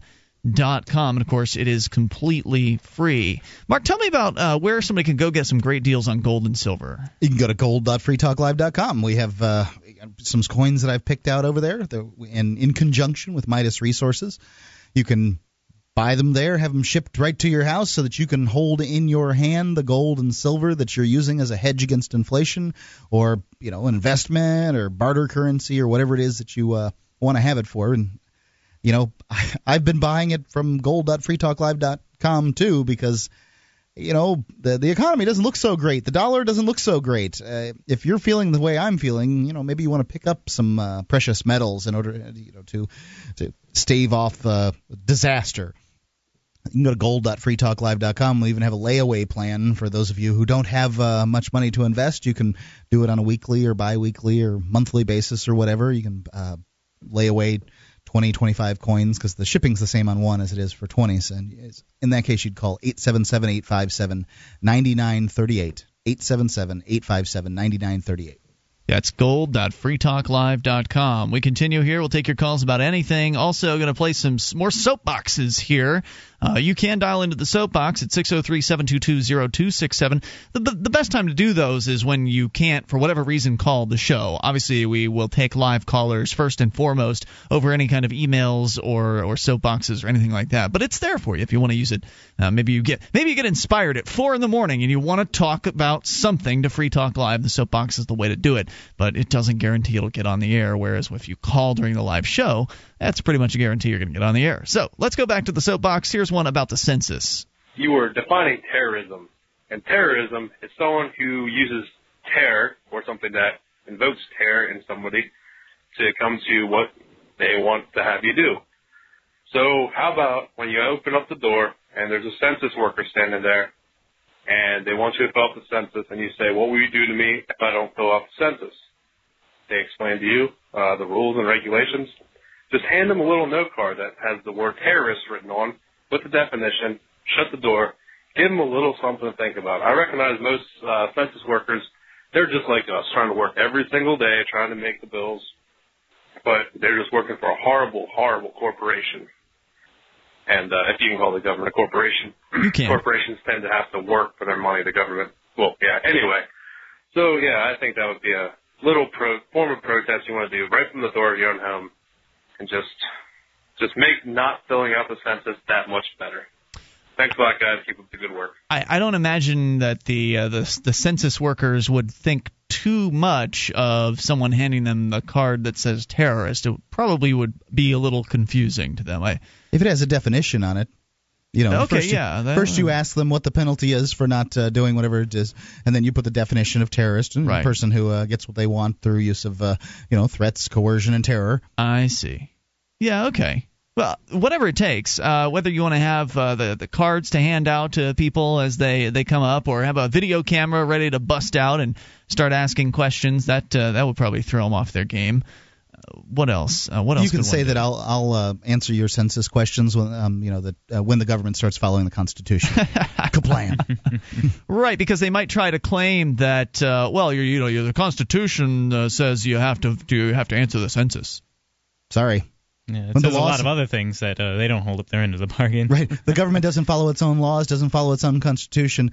I don't think I'm going to be answering these census questions today. Goodbye. Right. Beyond that, and I think that's a completely valid position, but beyond that, it's not even a bargain because they didn't make a deal. There was never an agreement in the first place. My signature doesn't appear on the Constitution, and likely neither does theirs.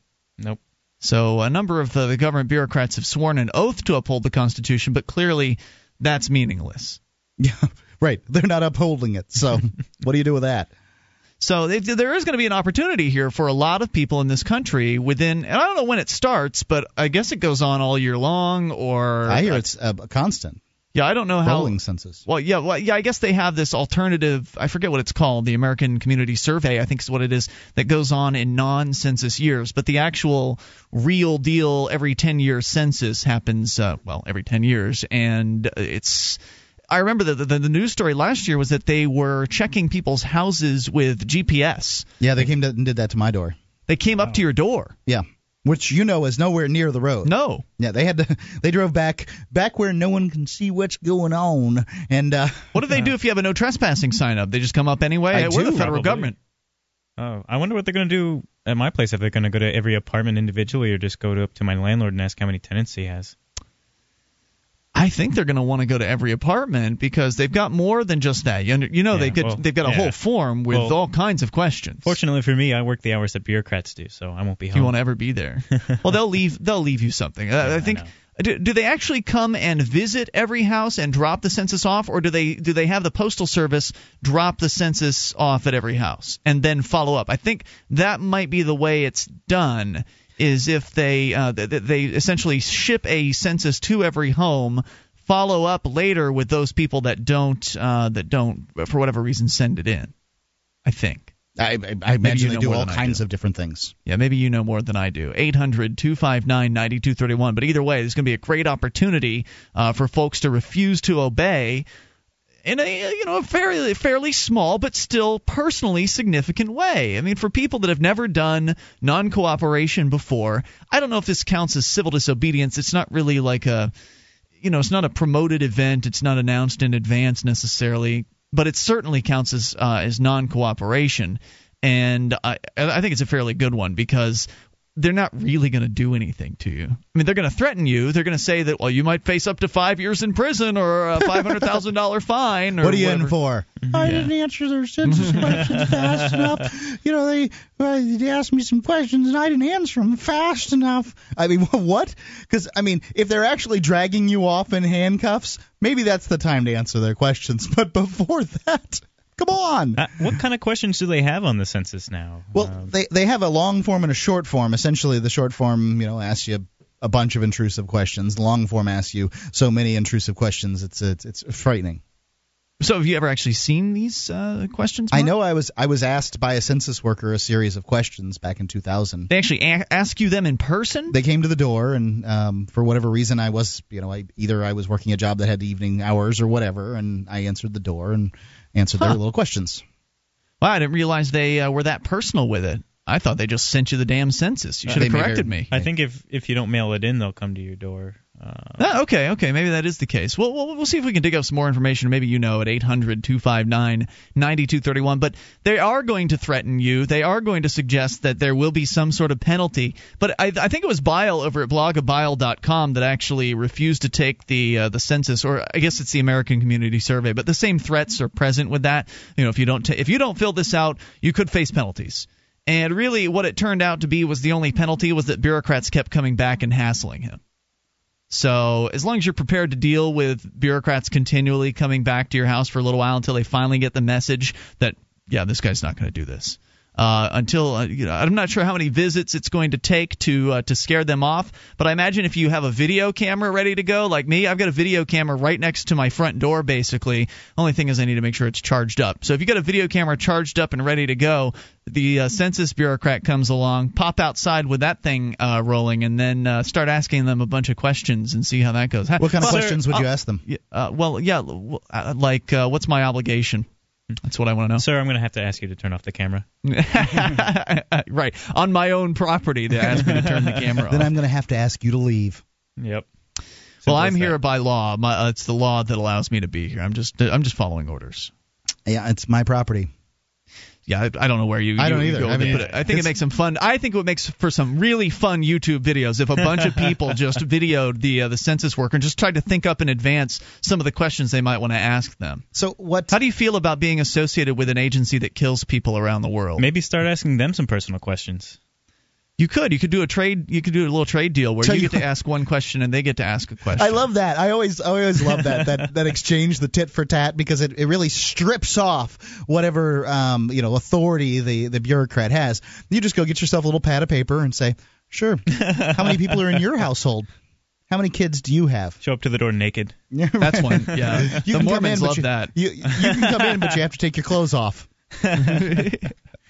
So we'll let you know when the census stuff starts going down, or maybe you'll find out first. Let us know what your interactions are here as 2010, or 2010 rather, begins and the census people start coming around. 800-259-9231. That's the SACL CAI toll-free line. We have a full hour to go and plenty of time to take your phone calls. Maybe we'll jump back into the soapbox here in a little bit as well, but your phone calls take priority if you make them at 800-259-9231. This is the New Year's Day edition of Free Talk Live. How long can you hold your breath? Not long.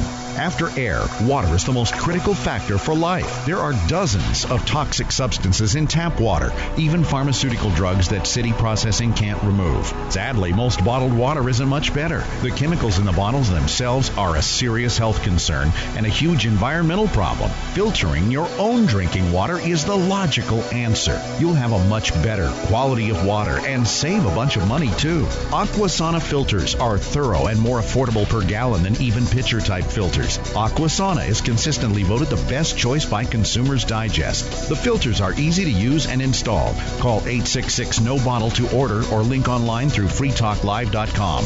If you'd like a 20% discount, and who wouldn't, when ordering online, use the discount code FTL. Again, that's FTL. Or call toll-free 866-NO-BOTTLE and tell them we sent you to get a great discount on all Aquasana products. Drink smart. 1-866-NO-BOTTLE.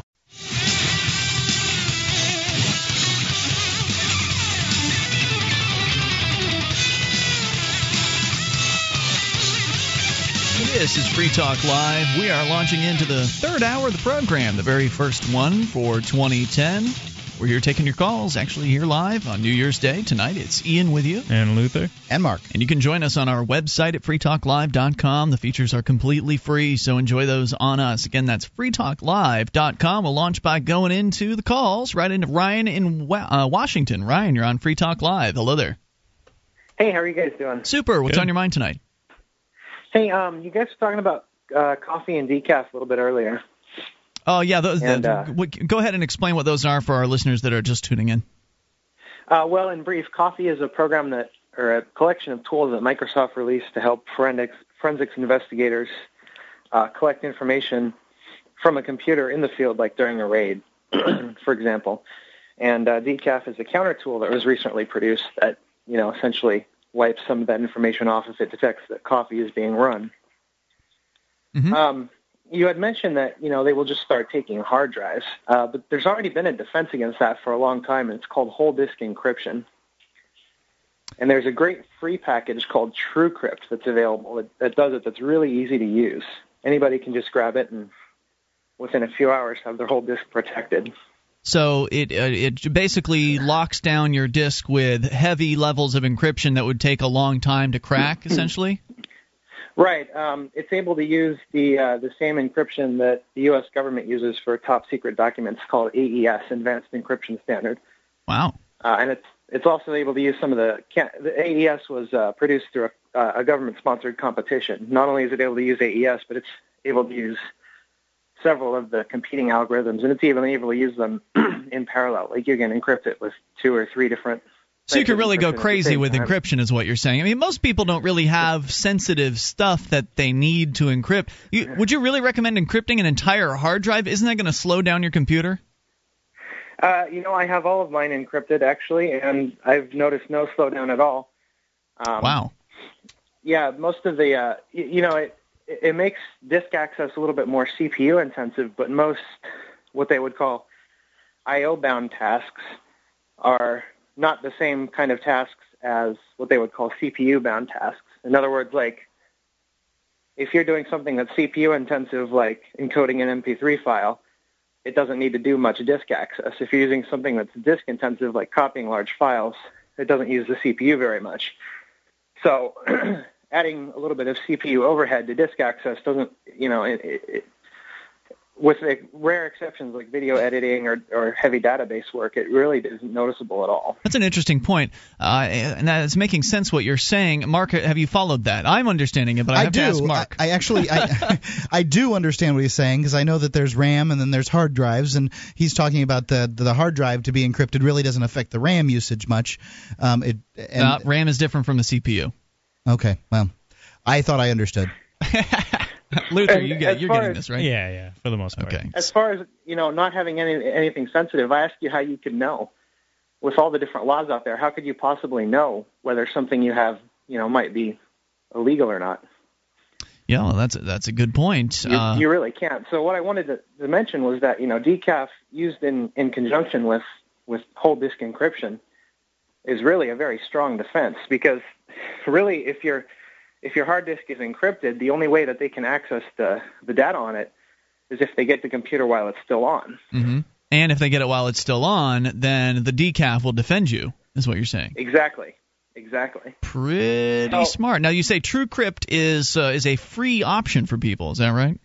Yeah, TrueCrypt is free and open source. It's the one I use. It's the most mature open source product there is, and it's actually as good as or better than many of the commercial products. There's also competing open source products. So there's lots of different options. PGP, when it was actually, well, I guess there is still a PGP company. So the PGP company that was started by Philip Zimmermann actually probably offered the first whole disk encryption option, but it didn't work very well. So basically, when you turn this thing on your entire hard drive, it essentially everything you're writing to and taking off of your hard drive, everything you're copying from or to your hard drive is being encrypted or decrypted. It's basically on the fly. So it adds some extra work for your computer to go through. But as far as your hard drives are concerned, they're just you're just pulling data from them. It's not like you're increasing the amount of data on the hard drive. You're just encrypting it.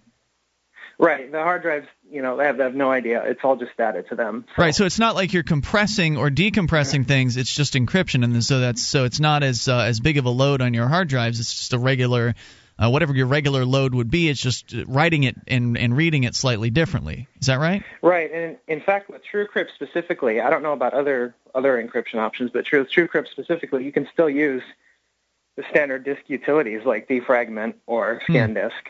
They still work because, again, at the physical layer, it's just data. The hard drive has no idea that it's scrambled data. And with computers these days, some people might be concerned about using extra CPU time, but now you've got dual core, quad core, 6 core, 20 core. They got all these multi-core processors coming out.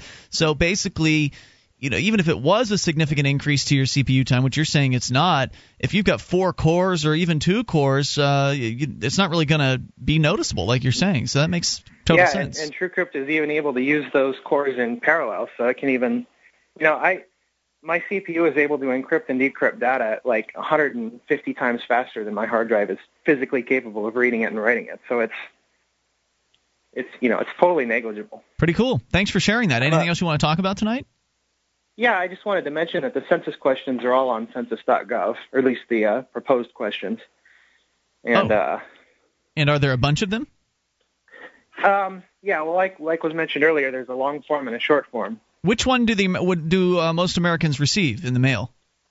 Most get the short form. The long form is supposedly used in areas where like poor areas where there's economic problems or crime problems, where they're supposedly trying to get a handle on what's going on in those areas that are not doing as well as others, whatever the definition that they use is. So most will get the short form. The long form is just reserved for areas that meet whatever their criteria are for meeting additional investigation. So what are you planning on doing when they send one to you? I'm not going to answer it. Are you going to ignore it, or are you going to send something back and basically say no thanks? No, I'm just going to ignore it. Okay, so when they send the worker to your house, what are you going to do then? I'm going to avoid answering the door. So you're just not even going to talk to them? Yeah, just not even going to talk to them. If they happen to catch me, I'll just I've toyed with some different ideas, like you're not legally allowed to answer the census if you're under 15. So I'm gonna just say I'm 14. My parents aren't home. How old are you? 24. It's funny. Very good. You hey, know. Thanks for sharing that with us tonight. I appreciate hearing from you, and I'm sure many of our. Oh, say again. I just said no problem. Happy New Year. Oh, same to you. Thank you. 800-259-9231. So I'm on the census website here at census.gov. What if I don't fill out the form? And yes, they are mailing forms out to people, and they're asking you to fill it out and mail it back to them. Their answer to that question is many residents who do not complete and return a 2010 census form or 2010 census form will receive a replacement form. If no form is mailed back, residents can expect a personal visit from a census taker sometime after March of 2010. Okay, this gives us a timeline, so we can expect the census to arrive here within the next couple months. The census taker will ask you the questions on the form, record your answers, and then submit the form for your household. Oh, that's all, apparently. They're not even giving you the threat on the website here about what they will say to you or what they will claim if you decide to not answer the census taker's questions. So things should get interesting. Yep. Toll-free number here is 800-259-9231. Coming up here, we'll certainly take your phone calls about whatever's on your mind. Also, other stories. Mark, you're going to do a comparison with us about the murder rate in America. Apparently, it's changed, and for the better. And you're going to speculate as to why that might be. We'll get to that and maybe jump into a soapbox call as well. Also, of course, take your phone calls about whatever you want at 800-259-9231. That's the SACL CAI toll-free line. This is Free Talk Live.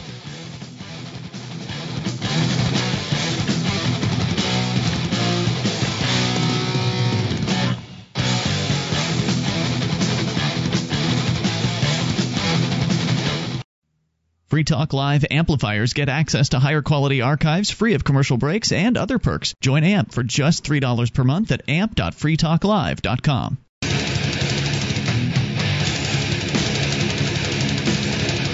This is Free Talk Live. You can take control of the airwaves via the toll-free number at 800-259-9231. That's the SACL CAI toll-free line. 1-800-259-9231. Tonight, it's Ian with you. And Luther. And Mark. And you can join us on our website at freetalklive.com. We give you the features for free, so enjoy those on us. Again, freetalklive.com. It has been redesigned. We just launched the brand new Free Talk Live 2.0 yesterday, and so we're still ironing out some bugs. If you catch some, please report them over at bugs.freetalklive.com. You can learn about the public policy internships with the Institute for Humane Studies internship program. It's this is the Charles G. Koch Summer Fellowship Program. It includes a opening week-long policy seminar, an 8-week paid summer internship, and a closing seminar and weekly policy lectures. You can choose from 70 different organizations in Washington, D.C., state policy networks all across the country, think tanks. Be part of a fellowship of motivated, talented individuals seeking to advance liberty. The program includes a stipend and a housing allowance. Hey, college kids, jobs aren't going to be so easy to find this summer. Apply by January the 31st. You have to go over there to libertarianseminars.com and get an account. Libertarian seminars? What did I say? You said seminars. Libertarian seminars? Isn't that what I thought it was libertarian internships. Libertarian internships? I'm sorry. We have they do libertarianseminars.com too. Oh, they do? Okay, I didn't know that. Libertarianinternships.com. They're not the same? Libertarian seminars versus libertarian internships? Does it say libertarian seminars there? Did you just no, I think I've been saying it all along, dude. I mean, haven't I been saying libertarianseminars.com for months? No, I don't think so. I think it's been libertarian internships. Let me go check, man. All right. Well, we'll get this straight here. And 800-259-9231. That is the SACL CAI toll-free line. By the way, we've been talking about the census here, and according to I did. It's my mistake. It's libertarianinternships.com. But you're still a jerk. Well, what does it say on your copy? The copy doesn't have it because we have libertarianseminars.com and libertarianinternships.com, and I don't want to confuse you. I'm confused right now. I can tell you that. It's libertarianinternships.com if you want the interns. If you want the seminars, you go to libertarianseminars.com. So they aren't the same thing then. Got it. It's the same organization. You register for different stuff in different places. Okay, that makes sense. Thanks for clearing that up. All right, toll-free number 800-259-9231. So I did find out what the threat is about the census here. They say that if you do not answer the questions, this from the census's website, they claim that if you don't answer any of their questions, or if you don't answer any of the questions on any schedule submitted to you in connection with any census or survey, so not even just the every 10-year census, but any survey that they send you in the middle of the 10 years with the I think it's the American Community Survey, the threat is that they will fine you not more than $100. So this is pretty low stakes. I mean, as far as civil disobedience is concerned, they're not even threatening jail time over this one. Presumably, I guess if you don't pay the fine, they might put you in jail. But then again, we know Russell Canning, one of the activists here, got a $2,500 fine or something like that from the TSA because he did a protest in one of their airports, and he's never paid it, and they've never done anything about that. So I think what happens like with the TSA is they'll send out a bunch of fines to people and just hope that they pay. You know, they'll just send you an invoice saying, we fined you for this because you had a lighter in your pocket when you walked through the security checkpoint or whatever. When they take things from people, in many cases, they'll end up getting a fine later on. So if it weren't insulting enough that they actually had whatever it was that they were trying to get on the plane taken from them, the TSA then sends out fines. And if you don't pay, what are they going to do? I guess the next time you fly, they might stop you or try to stop you. They could, and I wonder what kind of connection the census has to the IRS. Would they be able to somehow yank that $100 from a tax return? Is that possible? I suppose it is, so who knows? I know that Bile over at blogabile.com refused to participate in the American Community Survey. I've never heard of anybody having any issue as far as any consequence, really. Yeah, they never did anything to Bile, so we'll find out this year. What kind of sense would it make to be prepared to not participate, but then then pay their fine? Then pay the fine, right? That doesn't make much sense. Right. So whatever happened with that situation with the census worker that was murdered and hung and all he wasn't that stuff? murdered, from what I heard. I didn't hear anything about this. Yeah, there was a story about a census worker who had something carved into him. Fed, I think it was carved into him, and he was hung from a tree. I think they somehow determined that he actually had killed himself, and that nothing was ever carved into him. Oh. I was going to say he killed himself and carved something. No, there was some big-time misinformation being reported on that story. And it was reported nationwide that the census worker has been murdered and Fed carved into him. And turns out none of that was true. At least that's what I heard. That's the last I heard about the story. Yeah. Maybe you know more. 800-259-9231. We go to California. Alfonso is on the line. Alfonso, you're on Free Talk Live. Hello. Hello. Can you hear me fine? Yes, sir. Go ahead. I was wondering about how you guys go about selling peace, because I've been trying to do it, and it seems that fear kind of trumps me out. Well, basically, like, they get these doomsday scenarios in their head that if we pull our troops and only protect ourselves, that somehow somebody's going to build a nuke and come kill us all. You got to wonder how the other countries do it. I mean, every other country in the world doesn't have the troops everywhere like we do. I mean, how does it work for them? Yeah, why aren't they being blown up? Right. I don't know, because when I ask them, they say somebody's got to do it, and I guess they think it has to be us. Well, and I don't how do you go about selling peace in this way? Well, I guess I would ask, is what's stopping somebody from building a nuke and coming to get us now? Well, I guess the idea that the U.S. will detect the launch of the nuke and launch so it's one, we're talking about an back. ICBM here? Is that what you're referring to? Well, I think what they're talking about is like that somebody's building a nuke and that we have to be spying and controlling other countries so that they can't get them at all. Well, I mean, that's what the UN's for, right? They have this atomic energy, their atomic weapons group that goes and checks on countries that have nuclear capabilities, and they check on these things. And I mean, that's what their job is. The United States isn't going in to different places and checking on these things. And the military guys in different countries aren't part of the CIA. I mean, one could make the argument that you bring the troops back but keep the spies out there. I mean, what do these spies have to do with what do the troops on the ground have to do with detecting whether or not nuclear weapons are found in different countries?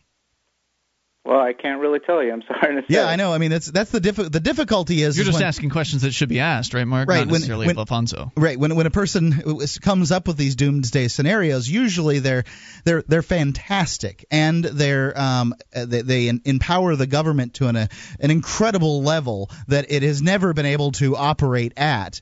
And what you have to show them is that whatever it is that you're imagining could happen now, today. The government does a very poor job of securing us, and really all it's doing is just spending a whole bunch of money keeping troops all over the world and making us a bigger target, not a smaller one. And you have to sort of unravel and peel the onion on this. I definitely agree with you there. I think we shouldn't have all these troops abroad. And when people say, our armies are supposed to protect us and our troops and whatever, but why does that apply to other countries? When you go over there, you should know the risk, right? I mean, yeah. Why in the world? It's not our army's business to protect you. It's whoever state you're in. Yeah, it's the individual's problem. As far as I'm concerned, if you're just talking about it from a nationalistic standpoint, I should be only responsible for protecting the people inside this border, not outside of it. Alfonso, thanks for the call tonight. I appreciate the discussion here at 800-259-9231. You can bring up anything. This is Free Talk Live.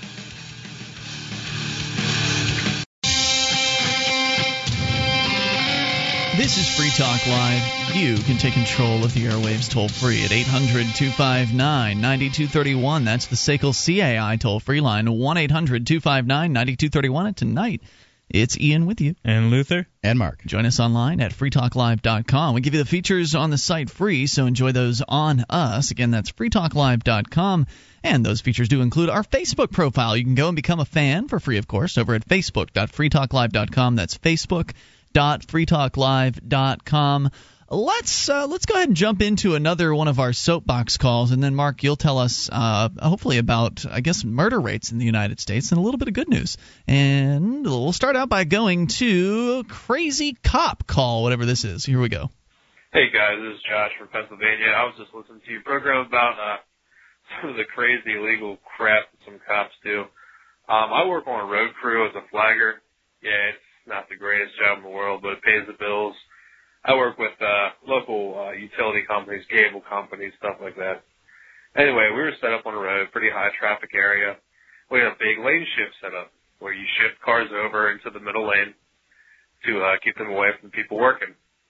Well, people, tend to go 45 and a 35. I usually don't have a problem with that. I just try to slow them down and all that good stuff so they keep all of our workers safe. That's my job. Well, a guy comes through about 50 miles per hour. About 30 seconds later, a cop car comes flying around the corner doing at the very least, 70. Flies through the work zone doing 70 miles per hour. Now, I see enforcing traffic regulation through a work zone like that, maybe not by the cops. I don't know how the free market would take care of that. But definitely not a cop flying through the work zone at 70 miles per hour. That's just putting more lives in danger. These people need to use some common sense. So I contribute my 2 bits about stupid stuff cops do. I will talk to you guys later. Keep up the good work. This reminds me of the story down in Texas. There was a kid, and I don't think we actually got to read this one on the air. These kind of things happen a little too often for us to be able to cover them on Free Talk Live the way we generally really hash out a story. It takes a while, so you can only get through a few. But there was an incident where a police officer didn't have his lights on and was going from one call to another. Of course he was. And was exceeding the speed limit by a good bit in a residential area and killed a 10-year-old boy. Oh, jeez. And actually, my understanding, he hit him so hard he separated his head from his shoulders. Oh, my gosh. I mean, this is, sure it is. And this guy's flying through, he's going like 70 miles an hour through a residential area, 30-mile-an-hour zone, because he's got to get to the next stop. He's got a job to do. It's important. And he got some kind of reprimander and put behind a desk for a year or something like that. Unbelievable. If you would have done this, if you would have been going 70 miles an hour in a residential, you'd have gone to prison. And killed a little boy? Yep.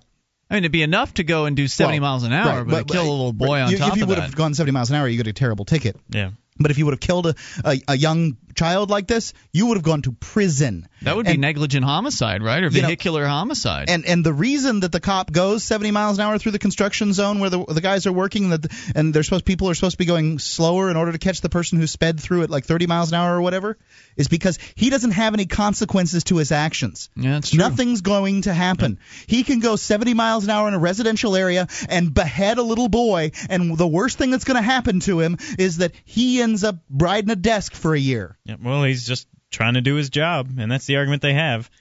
It's disgusting. I got a speeding ticket a couple months ago now. I was doing 53 in what the cop claimed was a 30, though right in front of me where he pulled me over there was a sign that said 55, so I sat there and argued with him for a bit.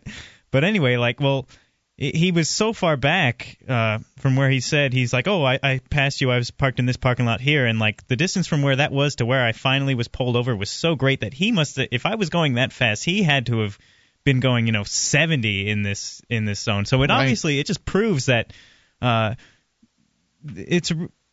driving is dangerous anyway. Driving fast, you can drive fast and drive safe. You can. Yeah, and well, that's what he's going to say. Well, I'm a professional. I can do this. If they really cared about speed limits, if they really, really cared, they'd put up speed limit cameras, and they'd catch everybody who is going over whatever the limit was, and they'd get them with their little license plate. I mean, they've got these things. Yeah. They do not need to employ $150,000 a year bureaucrats when you start considering their benefits and all that other stuff in order to chase people down and endanger lives. They don't need to do it. Oh, well, it's how they pay for them. It's a big industry generating revenue from these. Absolutely, these that's what they're for. Well, they can't just do that, Mark, because then they won't be able to sniff out people's cars for pot, and they won't be able to do other things like search and harass you. Sure, there's and ask additional you questions.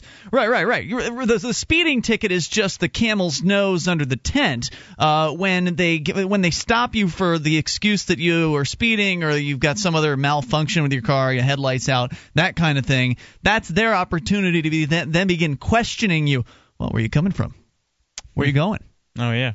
How long have you been living here? Fishing for other stuff they can nab you for. Do you still live at this address on your license? Right, so they ask you all these questions. Catch you in inconsistencies, probe more, try to get in your car to look around. Most cops don't want to look in my car because it's full of copier parts, and they'd have to go through every single box, and I carry hundreds of parts. So right. Well, then you'd have to put it all back together, of course, if they did finally decide to do that. Yeah, and a lot of that's really sensitive stuff, like the drums. They're photosensitive. The slightest little ding on them, and they're useless. And that's a $300, $400 part right there. They're not going to pay for that. Nope. I'm going to. Yeah. Because you're responsible as the tech, right? Yeah, for the parts those are my parts. They're leased out to me. I have to make sure that every couple months we have inventory, and I have to check in all my parts, and they all have to be accounted for. Right. In this day and age, you wouldn't even have to set up some kind of speed camera box thing. You could have it on each one of these the cop cars. I mean, if the cop can see you, then you can set up something so that they can identify.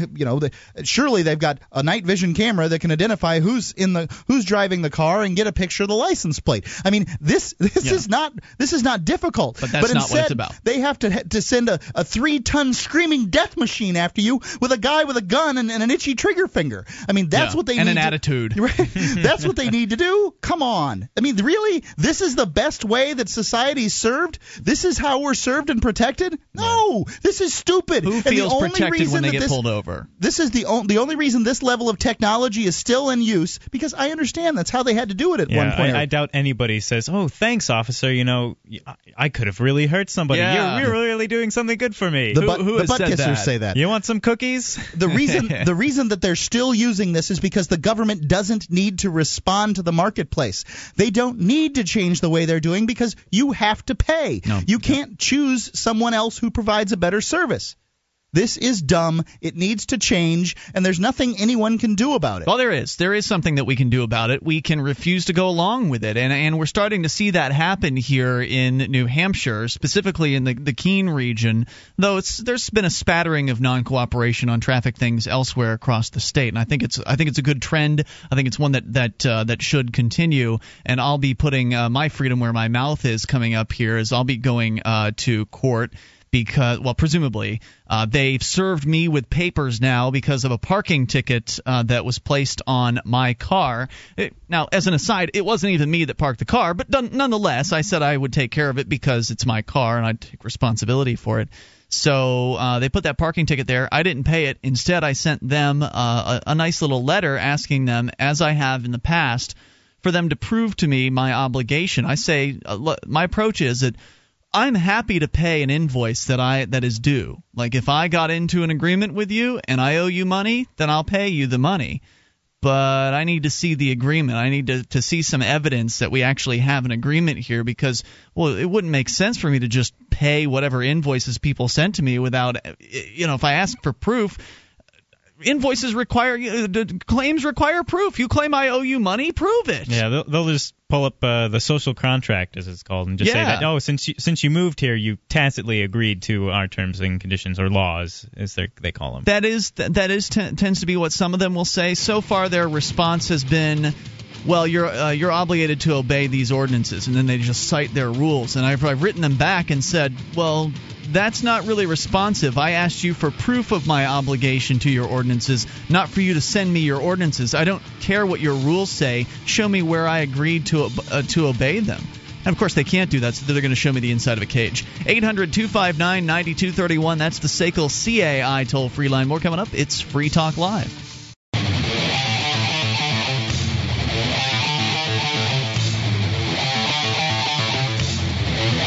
This is Free Talk Live, and you can take control of the airwaves via the toll-free number at 800-259-9231. That's the SACL CAI toll-free line. And tonight, it's Ian with you. And Luther. And Mark. Even in these remaining moments, enough time for your call. If you make it now, 800-259-9231. Join us on our website at freetalklive.com. You can support the show by going and shopping at Amazon.freetalklive.com. Enter Amazon through that link, and Free Talk Live will get a percentage of your purchase. The Amazon link is working now. Last night we had some trouble. One of the bugs that had popped up with our brand new Free Talk Live relaunch, or the redesigned version of the site, FTL 2.0. Amazon.freetalklive.com is now working. Also, we had a bug with the Newegg link. You can go and order computer parts, and Free Talk Live actually doesn't get a percentage of that. That money goes straight to the CD Evolution Fund, the Civil Disobedience Evolution Fund at cdevolution.org. You can enter newegg.freetalklive.com. And the AMP program page, I'm not sure what the status on that is. We better get it fixed soon, though, if it's not completely working, because that's very important to the show as well. It is one of the ways you can support us. Go to amp.freetalklive.com to learn more about that. So multiple ways to get behind this program. Oh, and it's the first of the month, so we have to talk about voting. We're still doing the Podcast Alley Top 10 voting contest, and last month we didn't make it. No. We finished at second place. The first place show overtook us at some point during the day. We were at number one at some point yesterday. Yeah, the lead was so substantial there earlier. But it's the same podcast that I believe one of our listeners is cheating to push up, and for whatever reason they've got a vendetta. I'm sure it's a fine show, but whatever. They were small potatoes before this listener decided to use some kind of computer program so they could cheat. That's all right. We'll continue competing, and we still need you to go. What are you going to do? Yeah, what am I going to do? Go to the guy's house and shoot him? No. I can't do anything. We wouldn't do anything like that. We'll just keep asking you to vote at vote.freetalklive.com, and we're not going to ask you that many times because if somebody's going to cheat to win, it takes kind of all the fun out of it.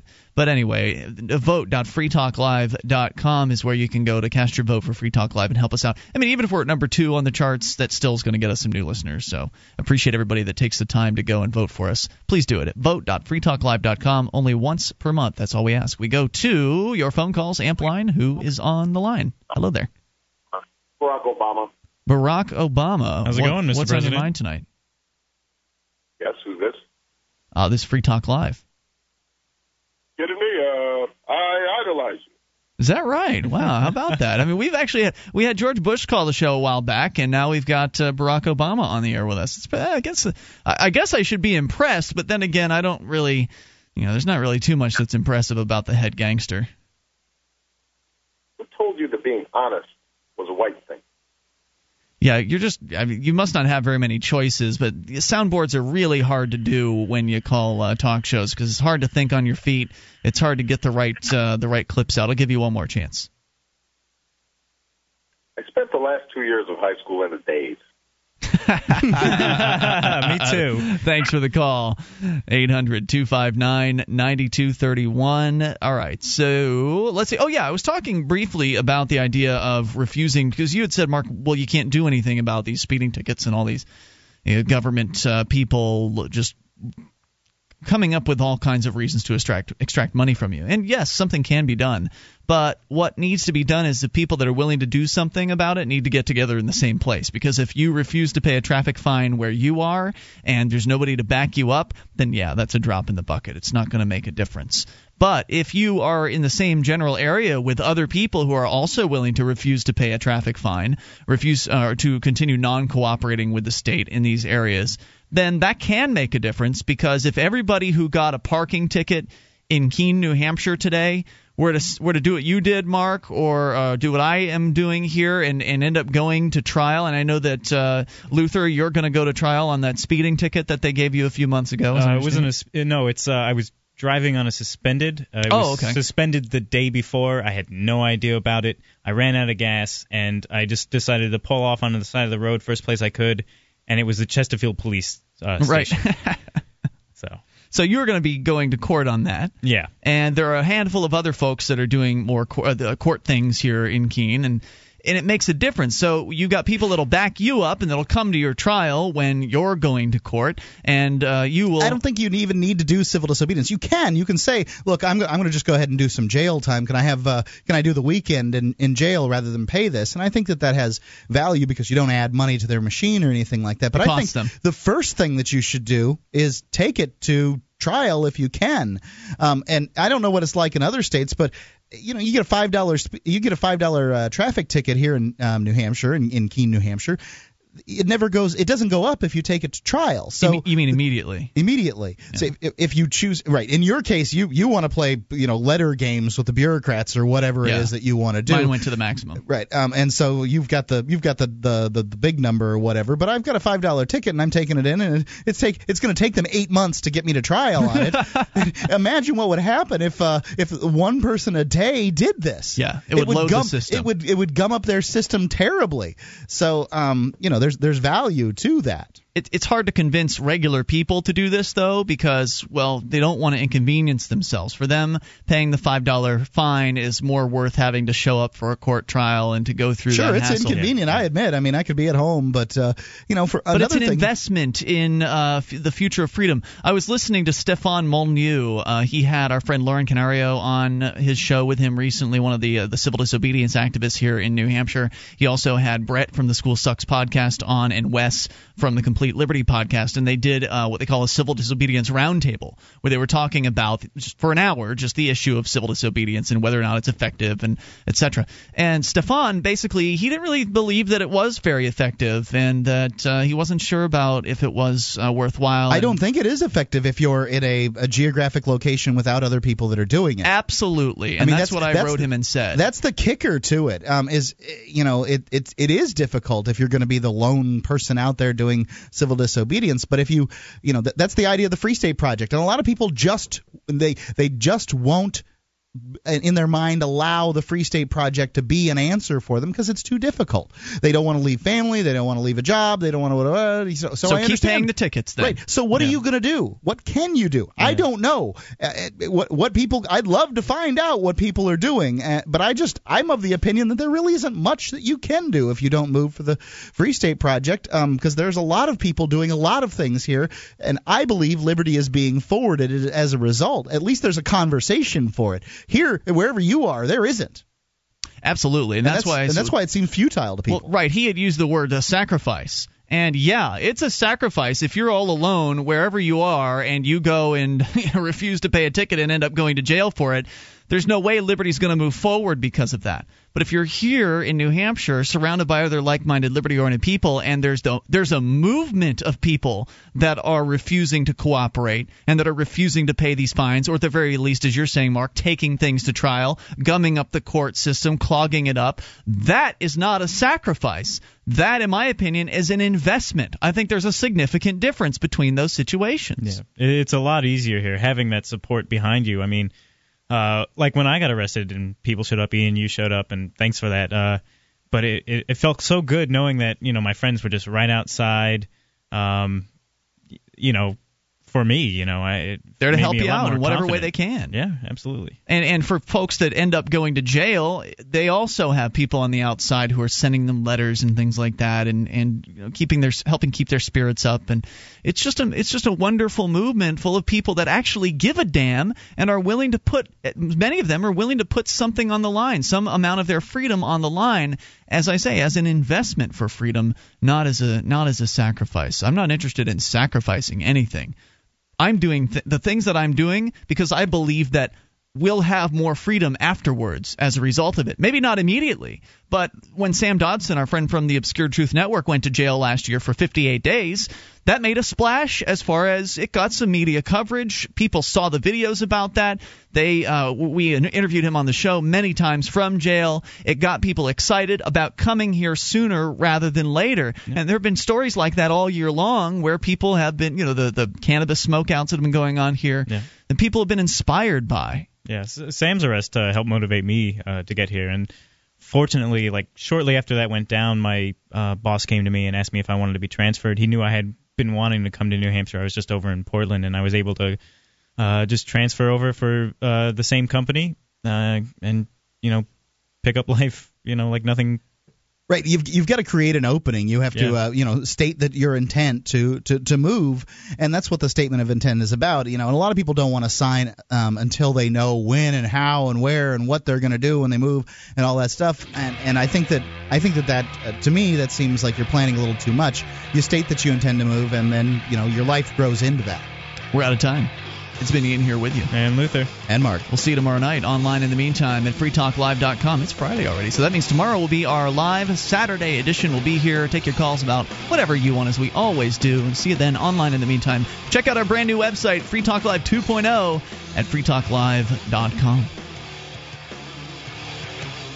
DVD, books, music, instruments, periodicals, computers, software, electronic, photo, cell phone, office product, home and garden, bed and bath, furniture, kitchen, pet supply, automotive, hardware, apparel, shoes, jewelry, grocery, healthcare, sports and outdoors, toys, games, used, and more. It's a department store at your fingertips. Amazon.freetalklive.com. Get all your shopping done, a great deal, delivery to your door, and a percentage of your purchase will go to Free Talk Live when you enter Amazon through Amazon.freetalklive.com.